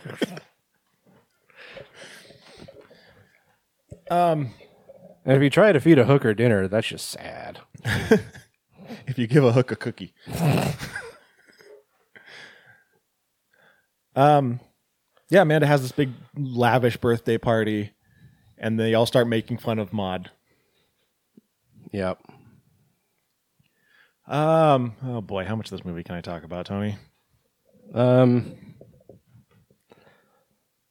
mean, I think probably just suffice it to say that Maud has this. I mean, she has this previous life that she's kind of covered up. Like Maud's not her real name. Yeah, I mean, we know she was the nurse from the beginning, and at one point she runs into one of her former coworkers, whose name was Joy, according to Wikipedia. It sounded to me like they bounced back and forth between Joy and Joyce, but Joy is actually a nickname for Joyce. Okay, my grandma's name was Joyce. People call Joyce? her Joy. What? Joyce? Yeah, Joyce. Well, yeah. So she runs into Joy, and Joy she calls her Katie, and just kind of talks about, hey, what happened before wasn't your fault. Yeah, and just kind of alludes to some stuff, but doesn't ever actually explain to us what happened. Maud gets fired because she slaps Amanda in the face because Amanda is making fun of her at the birthday party, Yeah. calling her Saint Maud, Yeah. like the movie. She said it. Attacking her faith specifically. And some people is just like, that's the thing that really sets them off is when you attack their faith. I think born agains tend to be more protective too. Yeah. Because it's new to them, you know? It's just like when you start dating somebody new, and even if they're awful, like you don't really see it. And so when somebody else says they're awful, you kind of... You're just jealous. Yeah. Right. I mean, it's not that I'm saying that religion is awful, but... It can be. It's not that I'm not saying that. It definitely can be. At one point, she has like a crisis of faith after she gets fired, and so she goes out to a bar, drinks some beer, like just a sip of beer, and then gives a random guy a handy. Really sad one too. Is there such thing as like a happy handy? I think most handies are kind of just sad in general. I mean, yeah, if it's not going somewhere else, if that's it, right? Then yeah, it's just kind of like Donald Glover said, it's like he said Cheerios is the hand job of cereal. It's like, this is pretty good, but you know what I really want. Yeah, hand job's good for get things going. Yes. Like if you're like in the car or, at a movie or something. Or in some random side room at a bar, which is where they were. Right. And then I guess apparently the guy just like nutted in her hand and he's just like, sorry. Yeah, then she just grabs some random towel. And just leaves. Like no words exchanged. She's just like, okay, we're done here. I missed what happened to her hand, but it was like wrapped up for a good portion of the movie. She burned it. Was that what it was? Yeah. Because to me it looked like she put it down like the butt of her hand, and it was on her knuckles. Yeah, I think it was just the back of her hand she put on the stove. Okay. Because she's one of those kind of Catholics who believe that like pain is love. Oh yeah, like oh yeah, self-flagellation. Yeah, there's a scene where she like puts down penance, popcorn kernels, like uncooked popcorn kernels, and kneels on those. Mm-hmm. That's like the tamest thing that she does. Yeah. And then, she like burns her hand, and then you see her like picking at it at one point, which that was gross. Yeah, that's like something that like a lot of really, like self-flagellating holy men would do. They take like rocks and kneel on them. It's weird stuff. But then, that kind of brings her back around, and she realizes that she has to save Amanda, and then finally some supernatural stuff starts happening towards the end, and that's about where I'll leave it. Fair enough. Man, you want to talk about slow-moving movies? Oh my God, man. It's only an hour and a half, and it seriously felt like it was 2.5 hours. I should have known when I saw A24. Well, A24 is real hit and miss. I mean, so far for me, unless it has Ari Aster's name on it, A24 has been miss. Fair. Although, aren't like a lot of the Spectrovision movies, aren't those... Mm-mm. Those haven't been A24? No, that's their own thing. I looked it up before we started. Oh, all right. All right, well then, yeah. The first kind of like horror-ish thing starts at the 36th minute or 37th minute of the movie. I looked because I was like, oh, finally something happening. The good stuff, in my opinion, starts around the 54th minute. Yeah. So it's almost like the 3 acts. It kind of is like starts hot and then kind of buoys and then, ebbs and flows with the beginning and end of the acts. Yeah, I mean, I think I probably would have found this movie less daunting if I wasn't expecting it to be a horror movie. Yeah. I saw these rave reviews about this as like the first great horror movie of the year. And so I'm expecting like horror. Yeah. Horror. Horror. And you don't really get any horror until the very end of the movie. And even that, like calling that horror is a little bit of a reach. Yeah.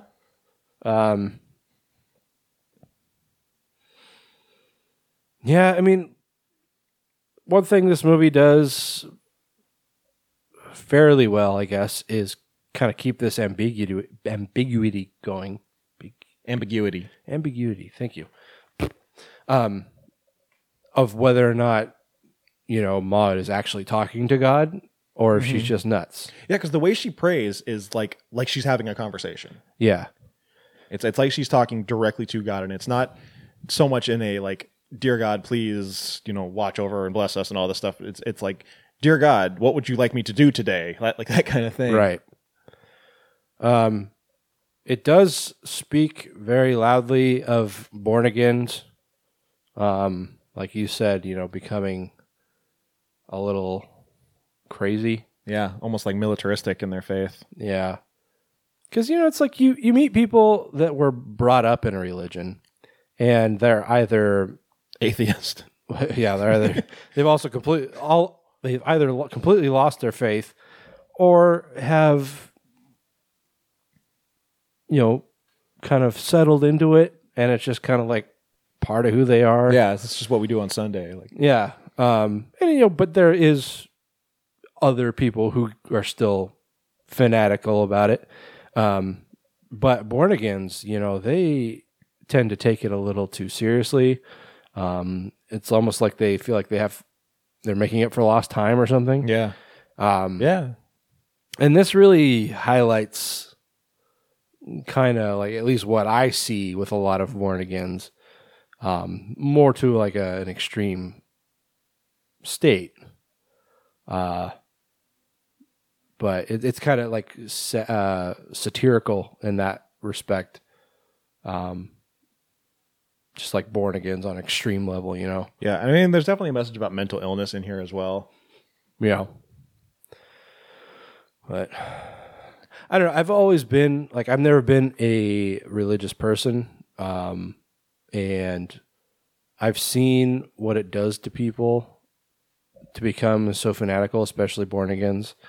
And I've seen it ruin relationships. I've seen it like, I got dumped once because I wasn't Christian. Like that kind of shit. It's like, what? Is that who I think it is? Maybe. Did we know each other then? Huh? Or did we know each other then? Yeah. Were we in the band then? Yeah. Okay. Yeah, it was fucking stupid. And, I feel dumb for trying to argue against it. I should have just walked away. But it's just, anyway, so like I've always kind of been not resentful, but like very critical of people who tout their religion like some kind of badge of honor. It's like, dude, nobody fucking cares about your religion. You're not impressing anyone. If anything, you're annoying people. Yeah.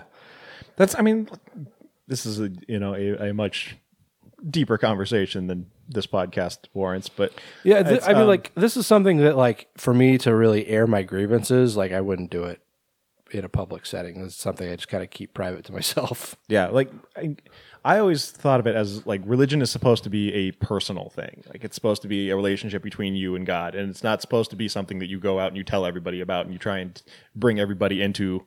Yeah. That's why I always appreciated Judaism, because they're like the only ones who are like, no, we're good. Yeah, please don't. We don't need any more. And it's like when I was talking about Maud going straight to Catholicism. It's like that's extreme measures, especially because like the Catholics, they don't advertise their religion. They pretty much run the world already. They don't need to bring in new followers. They have new followers born into the religion every day. Yeah. And whether or not those people get sick of it by the time they're teenagers, it's neither here nor there. But like the ones that are out like hitting the pavement, selling the religion are the Protestants. Yeah. Whatever subsection they may be. The Mormons. Soul soliciting pig fuckers. Yeah, I mean, the ones that come to your door, like Mormons or Jehovah's Witnesses, or, whether it's, any of the other Protestant faiths, like,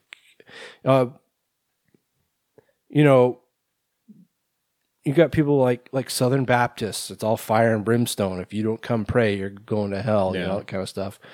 And which then there's like the Sunday Christians, or like, I don't know if it's technically considered Foursquare, but like Foursquare kind of churches where they take basically all kind of forms of Christianity.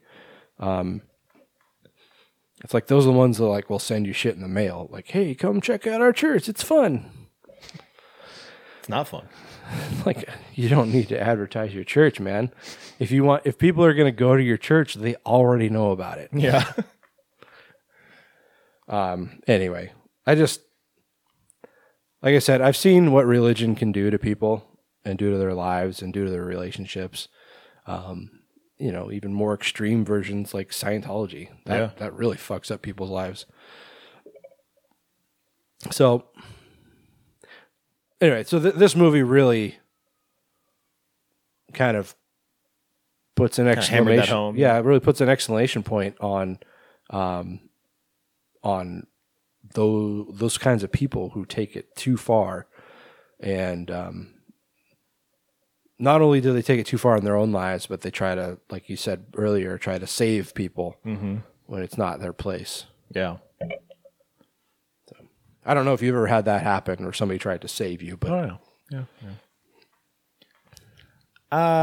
so this is a good movie.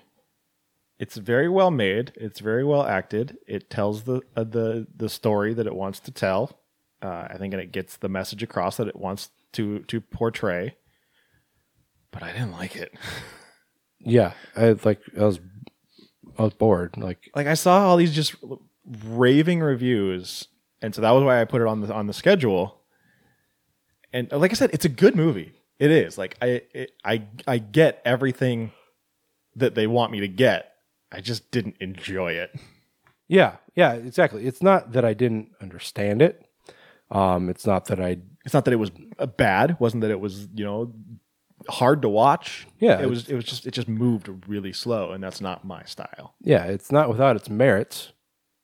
So like you said, it is a well done film. Technically speaking.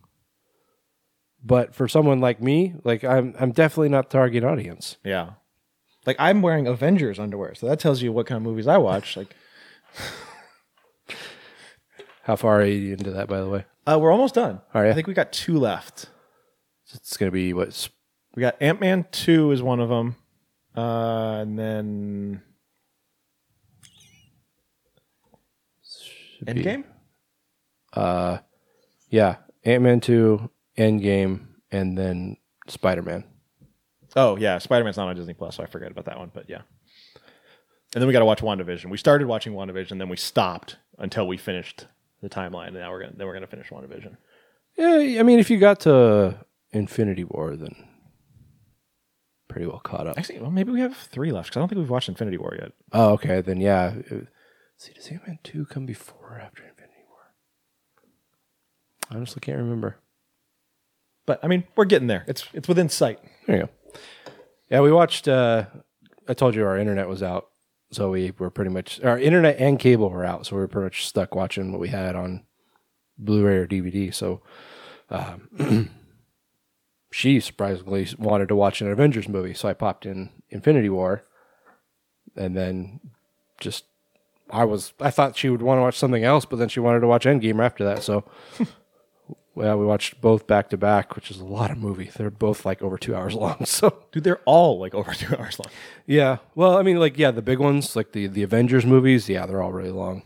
Even like the Thor ones were like 2 hours and 11 minutes or something. Yeah. I haven't. Dark World is the only one I've still not seen. Oh, really? Yeah, I've seen all the Marvel movies except for Dark World. And it's not for any real reason. I just haven't gotten around to it. Anyway, yeah. So I mean, it's really hard for me to review this movie because, like I said, I think it's a very well made movie, and I think that it does exactly what it wants to do. It's just not for me. Yeah. And I know a lot of people love these elevated horror movies, which are all these such a slow burn. Yeah, I mean, A24 is really making their bankroll off of those kinds of movies. And they're all very focused on like an underlying message, which, you know, like in this case is I definitely think there's a mental illness capacity, and then like Tony said, with you know, the volatility of religion. Yeah. So it's all there. It's just, for me, it just took too long to get there. Yeah. Apparently there was a cockroach wrangler on set. That makes sense. It's an interesting job. Yeah, I mean, you got to get somebody to handle the fucking bugs. Yeah, I suppose you can't just like stick a bug on the wall and say like, all right, just film that until we get what we need. Like, you know, when we were when the film fest was running, and one of the movies, I forget what it's called. It's one that took place in a video rental store. Cassette. So we were watching Cassette, and the end credits were running, and it said that it had a snake wrangler. It's like, I think I said to you, it's like the snake was just sat in his cage. Yeah, it's like, did you really have to do a lot of wrangling? It's like, was the wrangler just the guy that owned the snake? It's like, here's a snake, put it there. Anyway, yeah, I'm pretty much on board with you on all points. It's a well done movie. I have really no complaints about it from a technical point. It's just not my idea of horror. I have a hard time calling it horror just because I kind of have like this image of horror in my mind, which has grown over the years, especially since we've been doing the show. But for me, this just doesn't really fit the horror definition. Yeah. So I don't know. It's, you know, when you look at it like I am on IMDb, or, you know, when you pull it up on Amazon or whatever, you know, it says drama, horror, thriller. It's like, I mean, I get the drama and the thriller, but horror, I'm not. I mean, yeah, certain scenes, but yeah, overall, not really. Yeah. I will say the finale is dope. It's pretty intense. But I mean, I gotta rate it just how I can rate it. Like, I don't want to. The people that listen to this show listen to it because they want to hear our perspective on things. Yeah, I think we've been more than fair with saying that it's a well done movie. But as far as horror goes, and as far as my tastes go, I give it a 5, I guess. I'm going to give it a 7, but I'm giving it a 7 with an asterisk. Like, I mean, if this was my kind of movie, I might be talking about an 8 or a 9, because it is a very good movie, but it really is just not my style, and it is hard to consider this as a horror movie. Yeah. But yeah, I mean, it's, like I said, you can only watch it in one place on Epix, whether that's on your cable provider or if you get the Amazon channel. But or Philo, it's on Philo, which I think might be affiliated with Epix somehow. Oh, okay. Or it might be like a Sling or something. I did see that it was on Slingbox, but that may be though just because you can get probably have to get the Epix channel on Sling. Yeah. Make up your mind.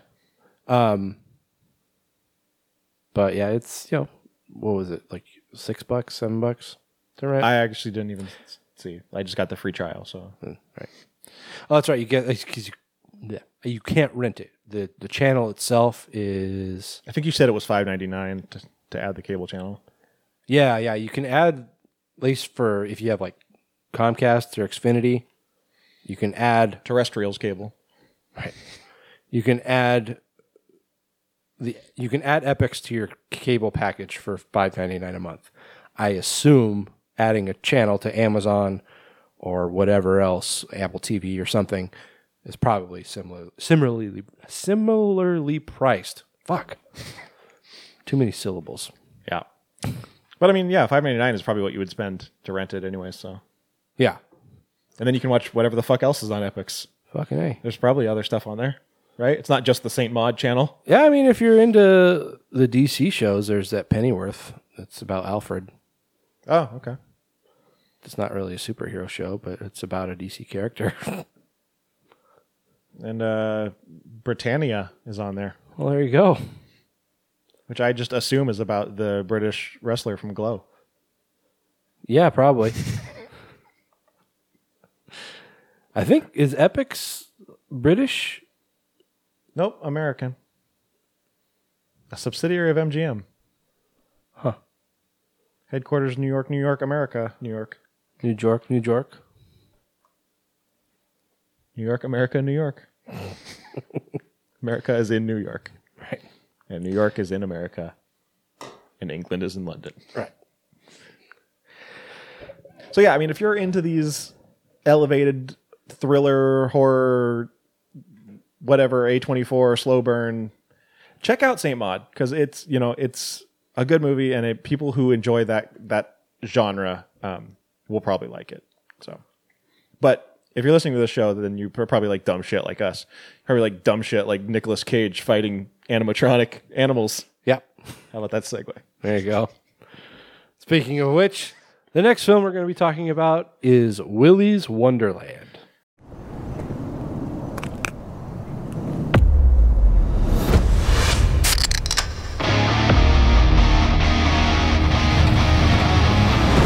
Welcome to Willy's Wonderland. Spend the night cleaning Willy's Wonderland, and I will pay to have your car fixed. Deal? You are officially on staff. Let's get the hell out of here. I can't stand to hear a grown man scream. This place has a dark history. I know the bullshit story they told you. It's a lie. You're here to be a human sacrifice. Have you been listening to a word I've been saying? He's gonna die in here, but he won't listen to me.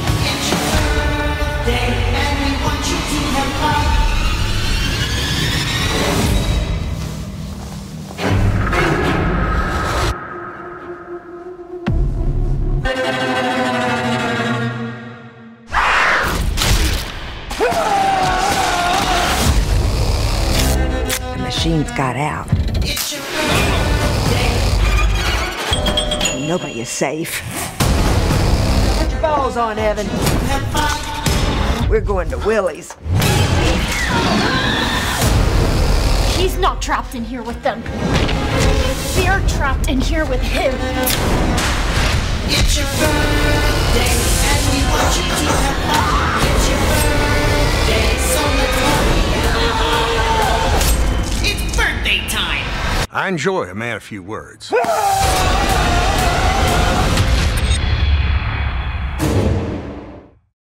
Anthony. Yes, Taylor Thee. How long have we been waiting for this movie? About too damn long. I remember we've talked about this story multiple times back when it was still Wally's Wonderland. Was that the original name? Yeah. I thought it was something completely different. No, it was Wally's Wonderland. Okay. And we heard Nicolas Cage and animatronic animals, and we were like, fucking in. Yes. Say less. Don't try to talk me out of it. Finally, that day has come. Yes, Willy's Wonderland. The hot new film from director Kevin Lewis. Starring Nicolas Cage. Yeah, I mean, very, very similar in theme to Five Nights at Freddy's. Some believe that it was actually based on Five Nights at Freddy's, which is not true. It may just have a similar theme. The writer may have been inspired, but it's not based on Five Nights at Freddy's. So we'll just set that straight. There's also definite similarities to the Banana Splits movie. Yes. And it is very similar.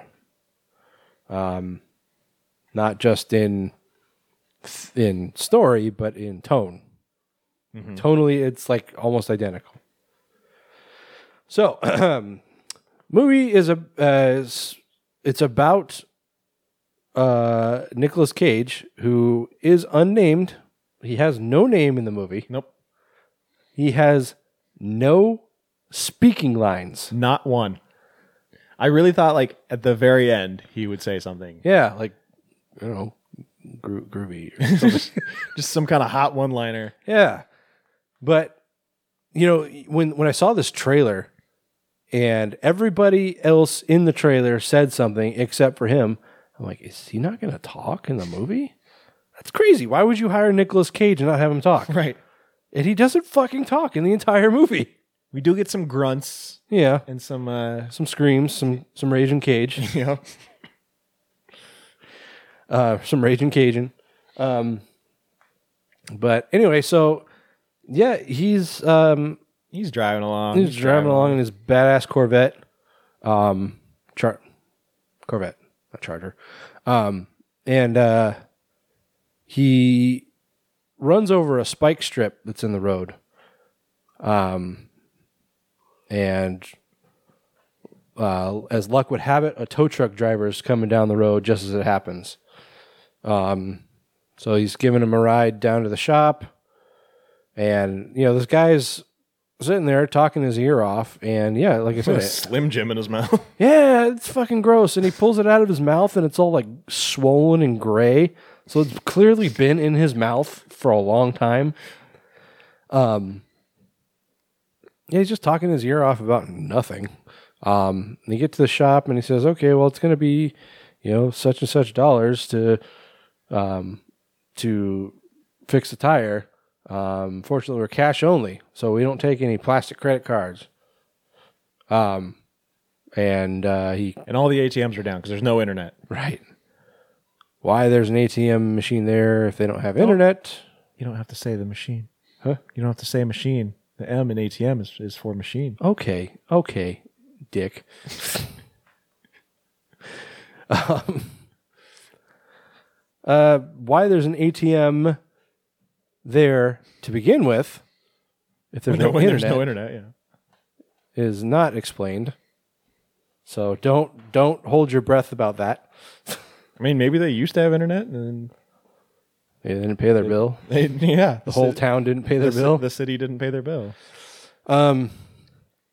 Anyway, so he says, would you be willing to work it off? And extreme close-up, intense, pensive glare. He nods. Slight nod.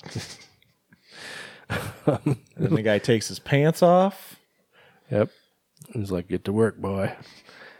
No, he takes him over to Willy's Wonderland, which is a Chuck E. Cheese-like place. Restaurant? Yeah, you know, it's all centered around Willy Weasel and his buddies. You know, center of the restaurant is an animatronic band.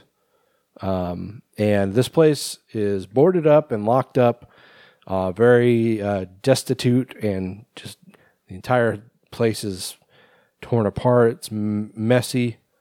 And the owner, what the hell is his name? Tex McAdoo. Yeah, Tex McAdoo shows up. Says, look, all I need you to do, clean the place. We're getting it ready to reopen it. It's been closed for years, and we're going to get it going again. And we need this place, you know, spick and span. You know, he just shows them around all the different elements of the restaurant. Shows him a supply closet. Hands him a Willy's Wonderland T-shirt. Says, you are officially on staff. And so he's basically just supposed to work through the night. And in exchange, this guy in the garage apparently Tex is going to pay the $1,000 to fix his tires. Right. Do they sell those Willy's Wonderland ringer tees? Because if they don't, they're leaving money on the fucking table. Oh, I mean, they've got to, right? Only an asshole would not sell them. I'll tell you, if this was a Legion M movie, they would definitely be selling it. Dude, Legion M sells Kraft mac and cheese in a Cheddar Goblin box. Yeah, like Cheddar Goblin. Cheddar Goblin. I still need to buy that Tiger baseball shirt. Anyway, so he so he gets to work, just cleaning every element of this place, top to bottom. Yeah, scrubbing marker off the walls. Throughout the entire movie, he's cleaning using God knows what kinds of cleaners, because apparently they're strong enough to take marker off of a painted wall. Spray paint. Yeah, the only thing that takes marker off is like acetone, and that's gonna do some damage on your hands. So you wear gloves when you mess with that shit. And he's like spraying down an oven later with degreaser. It's like you got to wear gloves, man. It's Nicolas Cage. He don't have to do shit. I don't need no fucking gloves. Do I look like a pussy to you? Who the fuck I am? Anyway, outside of the restaurant is a group of kids led by Liv. They have the goal to burn this motherfucker to the ground. Pookie. Right. They're going to burn down Willy's Wonderland because apparently inside the animatronics come to life and kill people. They do it on an annual basis. Is it annually or is it just whenever? I don't know that they are actually specified. Yeah, I don't think they did. But it's regular enough to where it's an issue. Yeah. So, yeah, Liv and her friend, or I guess Liv is kind of spearheading this, and her friends are just kind of there to support her, sort of. Like, they all know that it's happening. Like, they're on board with it. Just their dedication to the cause is a little iffy. Not quite to the same level as Liv. So they, the building's locked up. Like, Tex chained up the door behind Cage. And there's no clear way into the building. So Liv presumably makes it up to the roof and gets in through the ventilation system. And around this time is when Nicolas Cage starts encountering. He's referred to in this as the janitor. Yeah. And is that how he's credited? Yeah. Okay. So I'm just going to call him that. The janitor has already encountered Jan Itor. I started watching Scrubs again. Well, we just finished. Oh, did you? Yeah. It's like it's always good. Yeah. It's one of the except season 9. We didn't talk about that. It's like I think I've rewatched Scrubs more than any other show, and it's just always funny. Anyway, although you couldn't make it today, at least not the same way. Yeah, because there's a lot of homophobia, a lot of sexism, and like they're played as like kind of like jokingly shining a light on it. Just how the kind of hypocrisy in the medical field. Yeah. But it's a little ham-fisted by today's standards. Yeah. Anyway. So. Having watched that and Ted Lasso, I'm like, I need to go watch everything Bill Lawrence has made. Oh, you have watched Ted Lasso? Yeah. Okay, yeah, we just finished it a few days ago. Oh, I loved it. It's pretty good. Like, I liked it because, I don't give a shit about soccer. I don't like soccer. But the soccer element of the show is somewhat minimal. Yeah. It's more about the characters. Right. But yeah, Bill Lawrence. Like I recognized the name, but I couldn't think of why. So I had to look him up. But William Van Duzer Lawrence IV. That's his fucking name. I believe it, because his production company is called Doozer. Yeah.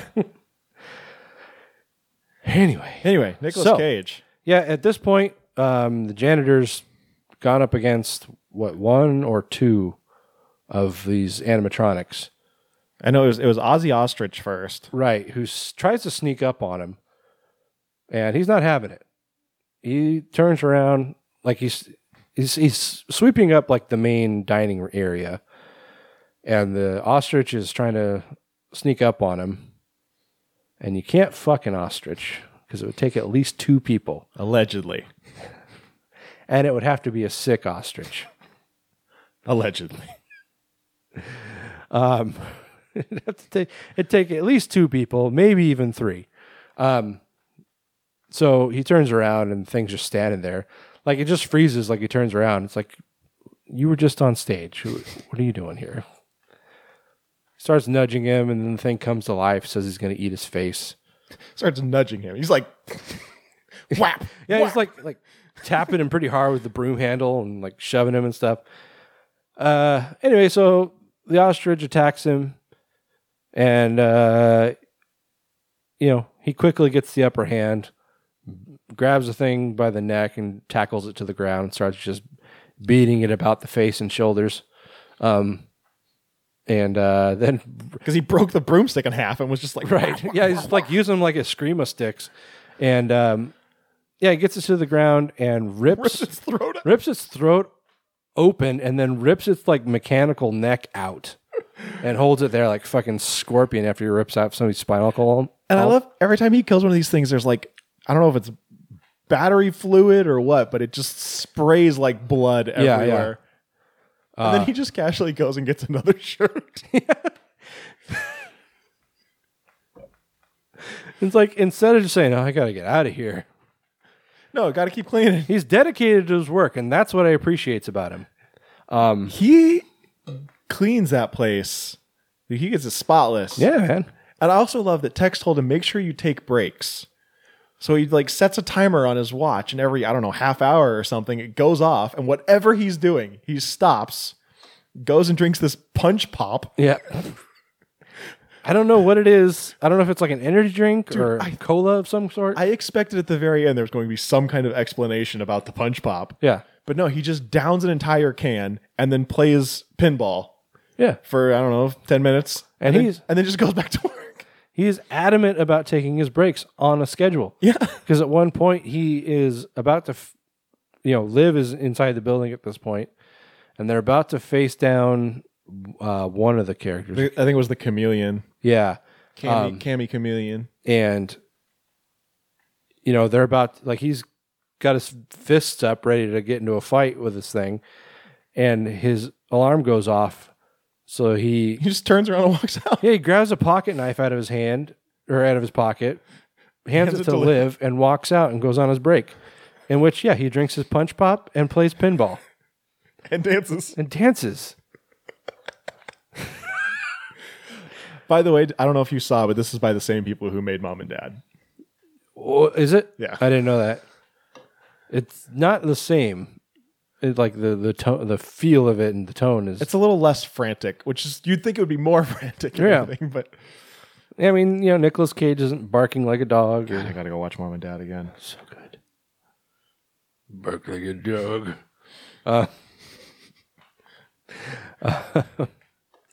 Anyway, so right, Lindsey Buckingham. Huh? I said, all right, Lindsey Buckingham. It's Bill Murray. I know. Okay. It's also Lindsey Buckingham. Sure. Bark like a dog. Yeah. So, pretty much this movie is, eventually Liv and all of her friends get inside the building, and, one by one, hilarity ensues. Yeah, one by one, they're kind of getting picked off by these animatronics. And, Nick Cage eventually just gets, he starts. The animatronics get picked off one by one by Nicolas Cage. He just ends up kicking all their asses. Like, there's no explanation to who this guy is or why he's such a badass. Like, at the beginning, he's got dog tags hanging from his rearview mirror, so you assume he's a soldier of some sort. Yeah. But aside from that, like I said, no name, no occupation, no backstory. He's just driving through town, and he blows out his tires and has to, work it off. And that's all we know about him. Yep. And he likes punch pop. And he loves his punch pop. And pinball, apparently. He loves that pinball machine. Yeah.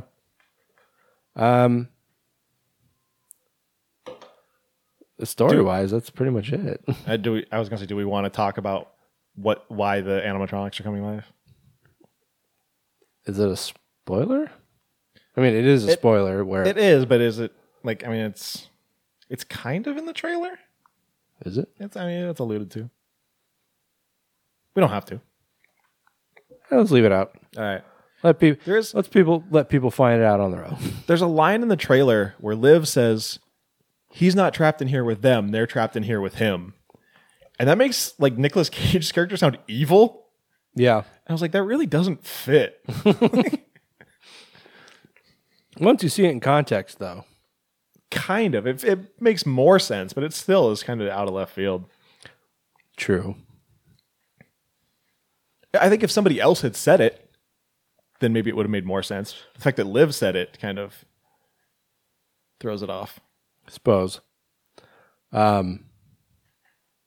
Yeah, I mean, like, there's a purpose for him being locked in there. There's a purpose for these things coming to life. And there's a purpose for, everybody from Tex to this tow truck driver to the local sheriff, all trying to keep him inside, make sure nobody else gets in or out. It's kind of like this, backstory with the whole town. The sheriff, who was played by Beth Grant, who you may recognize as Dwight's babysitter on The Office, that he starts dating later. Oh, yeah.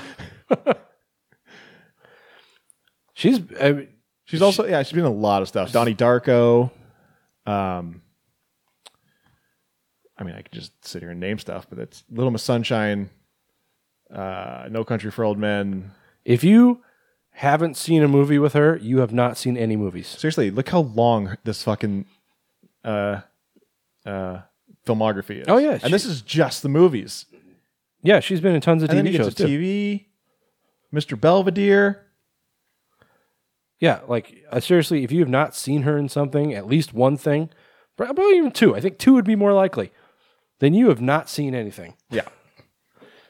She was on X-Files, Angel. Yes, accurate. Two Guys and a Girl, which of course was the spinoff of Two Guys, a Girl and a Pizza Place. After they dropped the pizza place. Who would have thought that would be the thing that they drop? What?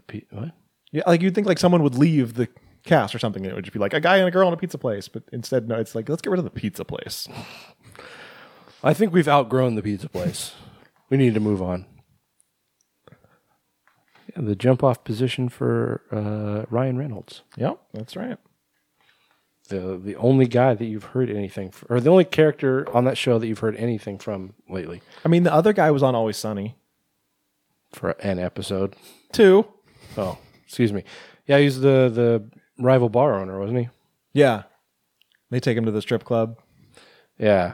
Oh, yeah, like he's the one that, like, everybody quits Patty's and gets a job there, right? At the Rock and Roll Cafe. Yeah. The 80s Rock Cafe. Anyway. And Trailer Howard has done stuff. Like Dirty Work, like 20 years ago, 25 years ago. Yeah. And then, others. That movie was after Boston Common, right? I believe so. I think because I knew her from that show when I saw Dirty Work. Well, she was on Monk. Oh, that's right. She was his second caregiver. I did not expect that Willy's Wonderland would turn into a whole discussion about Two Guys, a Girl, and a Pizza Place. Although it does have a pizza place. Yeah. Although, is it a pizza place? Also, that's not how we got there. No. But, Chuck I don't know. Chuck E. Cheese is a pizza place. Sure. And I don't know about Freddy's. Freddy's Funland, is that what it's called? Freddy Fazbeck. Freddy Fazbender. Freddy Fazbender's giant cock. Hanging dong all over the place. It's like Freddy Fazbear's Pizzeria. So yeah. So does okay. But in this, I feel like it's like a hot dog place.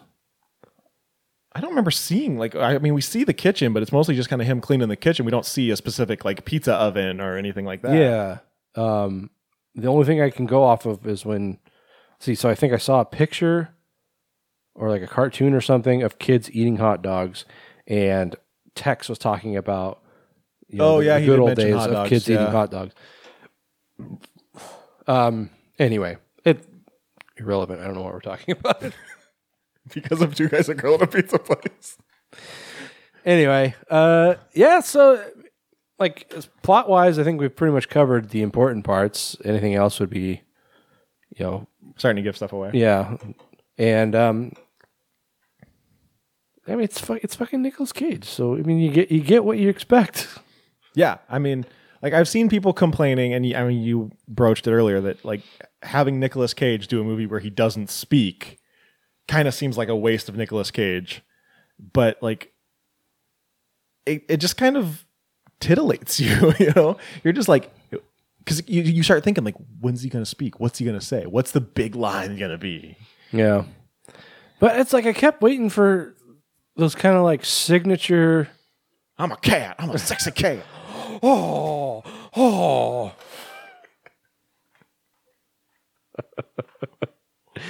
I kept waiting for those like signature Nick Cage mannerisms and Cageisms. Yeah, and it just never really happened. Like the big crazy eyes, or like he does like this weird fucking dancing around and shit, and that's kind of him. But yeah, that's the thing. Like this movie really could have been made with, I would say anyone else, but multiple other people, and it wouldn't have changed a lot. Yeah, you really don't get the full spectrum of Cage, right? Which you could have made this with Joe Manganiello. I'd watch that.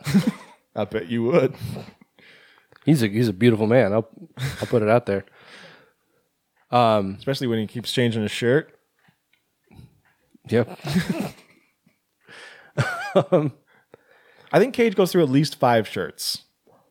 At least, yeah. So every time he kills one of the animatronics, he gets just doused in all this grease or oil or whatever. Like, why?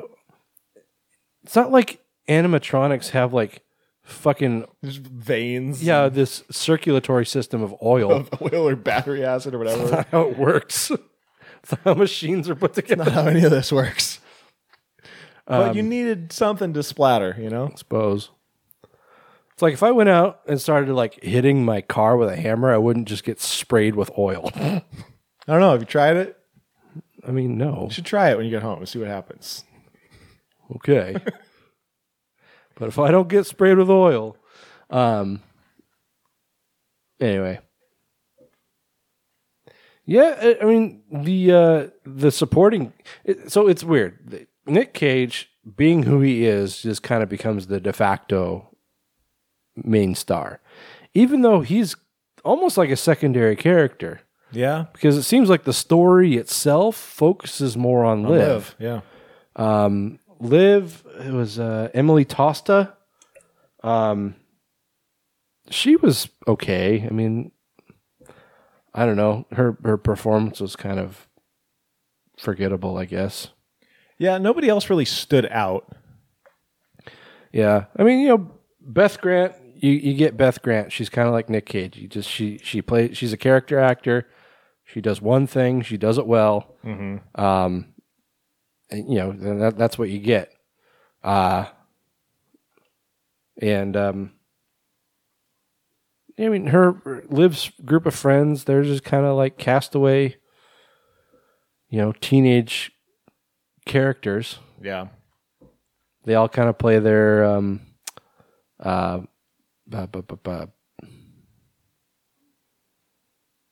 what's the word? Archetypes. Yeah, I don't know. It's a fun movie. You get a simulated sex scene, but you don't get to see any nudity. Yeah, what's even the point? I don't know. Like, at least in St. Maud, we saw some butt. Right. And it's not like I can't see that girl's boobs on the internet. Who's? I mean, hypothetically speaking. Mauds? No. Kaylee Cohen. Ah. Got it. Yeah. If I were to say want to look them up, I probably could. Probably. One could assume. Yeah, but her nudity is not a given.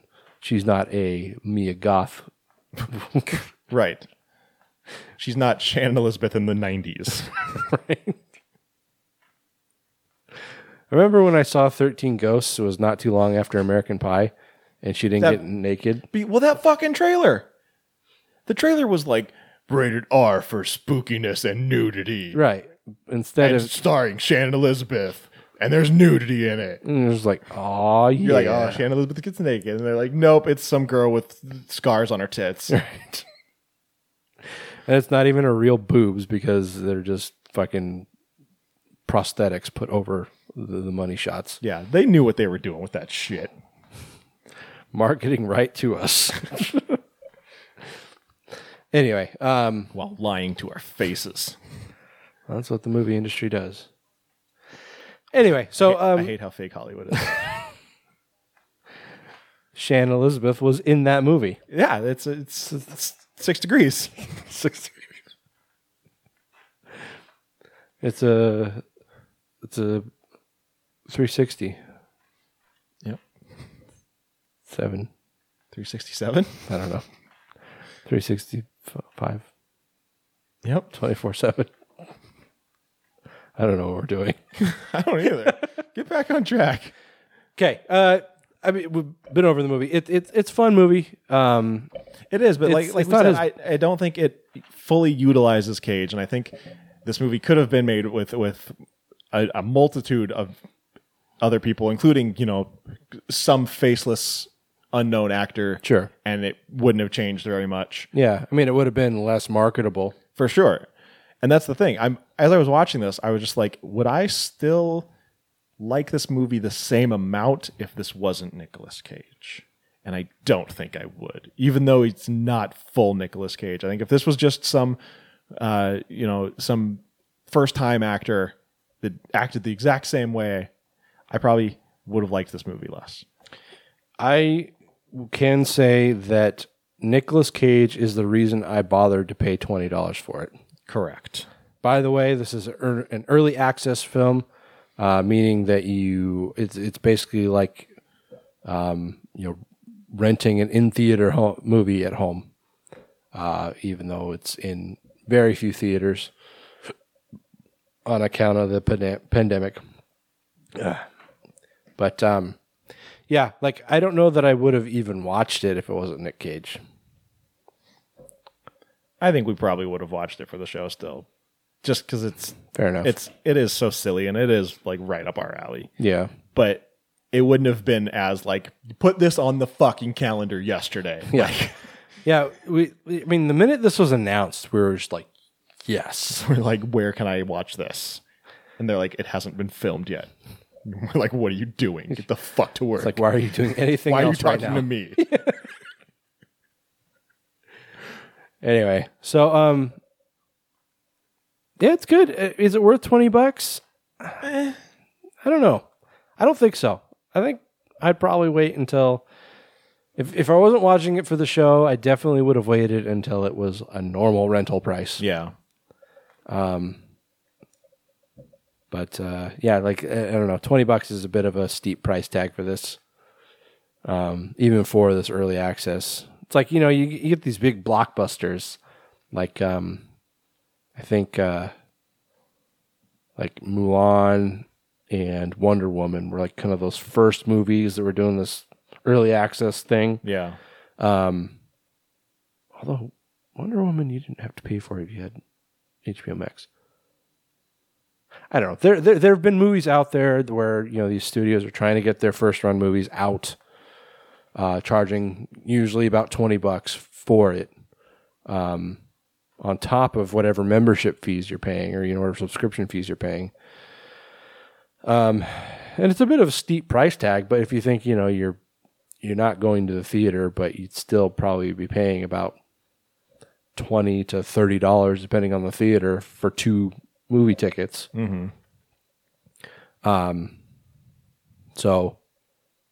When you think of it that way, it's not that much, but to just kind of drop $20 on a movie you get to watch once is a little extreme, considering you can go out to Best Buy or whatever and get a Blu-ray or DVD for, about that. Anyway, so, yeah, I would definitely say wait till this is, $10 or less. Yeah, like an actual VOD release. But once that comes about, I'd say it's worth it. It's. I had fun with it. Yeah, it's definitely entertaining. I don't know that it's something I don't know that I'd go out and buy it. No, I don't think I'd probably watch this multiple times. As opposed to something like Mom and Dad or even like Mandy, where it's like real primo Cage, Mm-hmm. But so you should make a sequel where he just doesn't shut up. Just talks the entire movie. Yeah. Just interrupts people constantly. I'll get a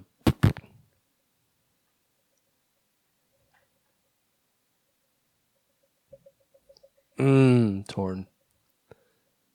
Natalie and Bruglia. Yep. You got it. I give it a 7. Yeah. Same. All right. All right. So yeah, this is, if you do want to drop the $20, it's on pretty much all the rental. Not Google. Oh, really? Nope. Oh, would you have to watch Amazon? Yeah. Which sucks because I have like a $100 gift card to Google Play. Oh. So I was like, whatever, $20. I'll just use up this gift card. Nope, you won't. You will Sucks pay for you. $20. Give Jeff Bezos your money. It's funny. I wanted to buy that camera, and like for streaming, that's like, I may have told you the story already. I don't know, but that's like the kind of like the standard for a lot of streamers nowadays. It's like 1080p, and it streams at 60 frames per second, which is hard to find, especially at a reasonable price tag. But once the pandemic started happening, a lot of people were either doing meetings or lessons from home. And then also a lot of people started doing streaming. OnlyFans, Twitch streamers, those type of things. So those are hard to find. I managed to find one at Best Buy. And I had a discount, or like a coupon for Best Buy. And my boss had given me a $50 gift card to Amazon. So what I did was use the $50 Amazon gift card to buy a $50 Best Buy gift card. Yeah. Yeah, you did tell me this. Okay. And basically, I got like a $160 camera for like $30. $30? $30. All right. Anyway. Let's put a bow on this. Yeah, that's going to do it for episode 173, guys. Hope you enjoyed listening to our probably most incoherent episode in a while. That's why people tune in. They're like, who knows what they're going to talk about? They're crazy. But we did just ramble for over 2 hours, so would you expect anything less from us? They're like, maybe they'll talk about Avengers and 2 guys, a girl, and a pizza place. If you bet on that, you win. Yep.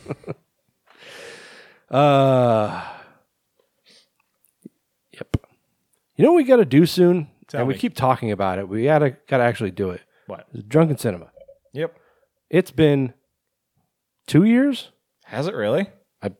I mean, it feels like it. But, probably, yeah. And yeah, we keep saying we're gonna do it, and we never do it, but we got to do it. Yeah. Then were we gonna do something with Mortal Kombat when it came out? We're just gonna do like a watch party. Okay. So yeah, we might do that, guys. Look out for that. Like a public one? Oh.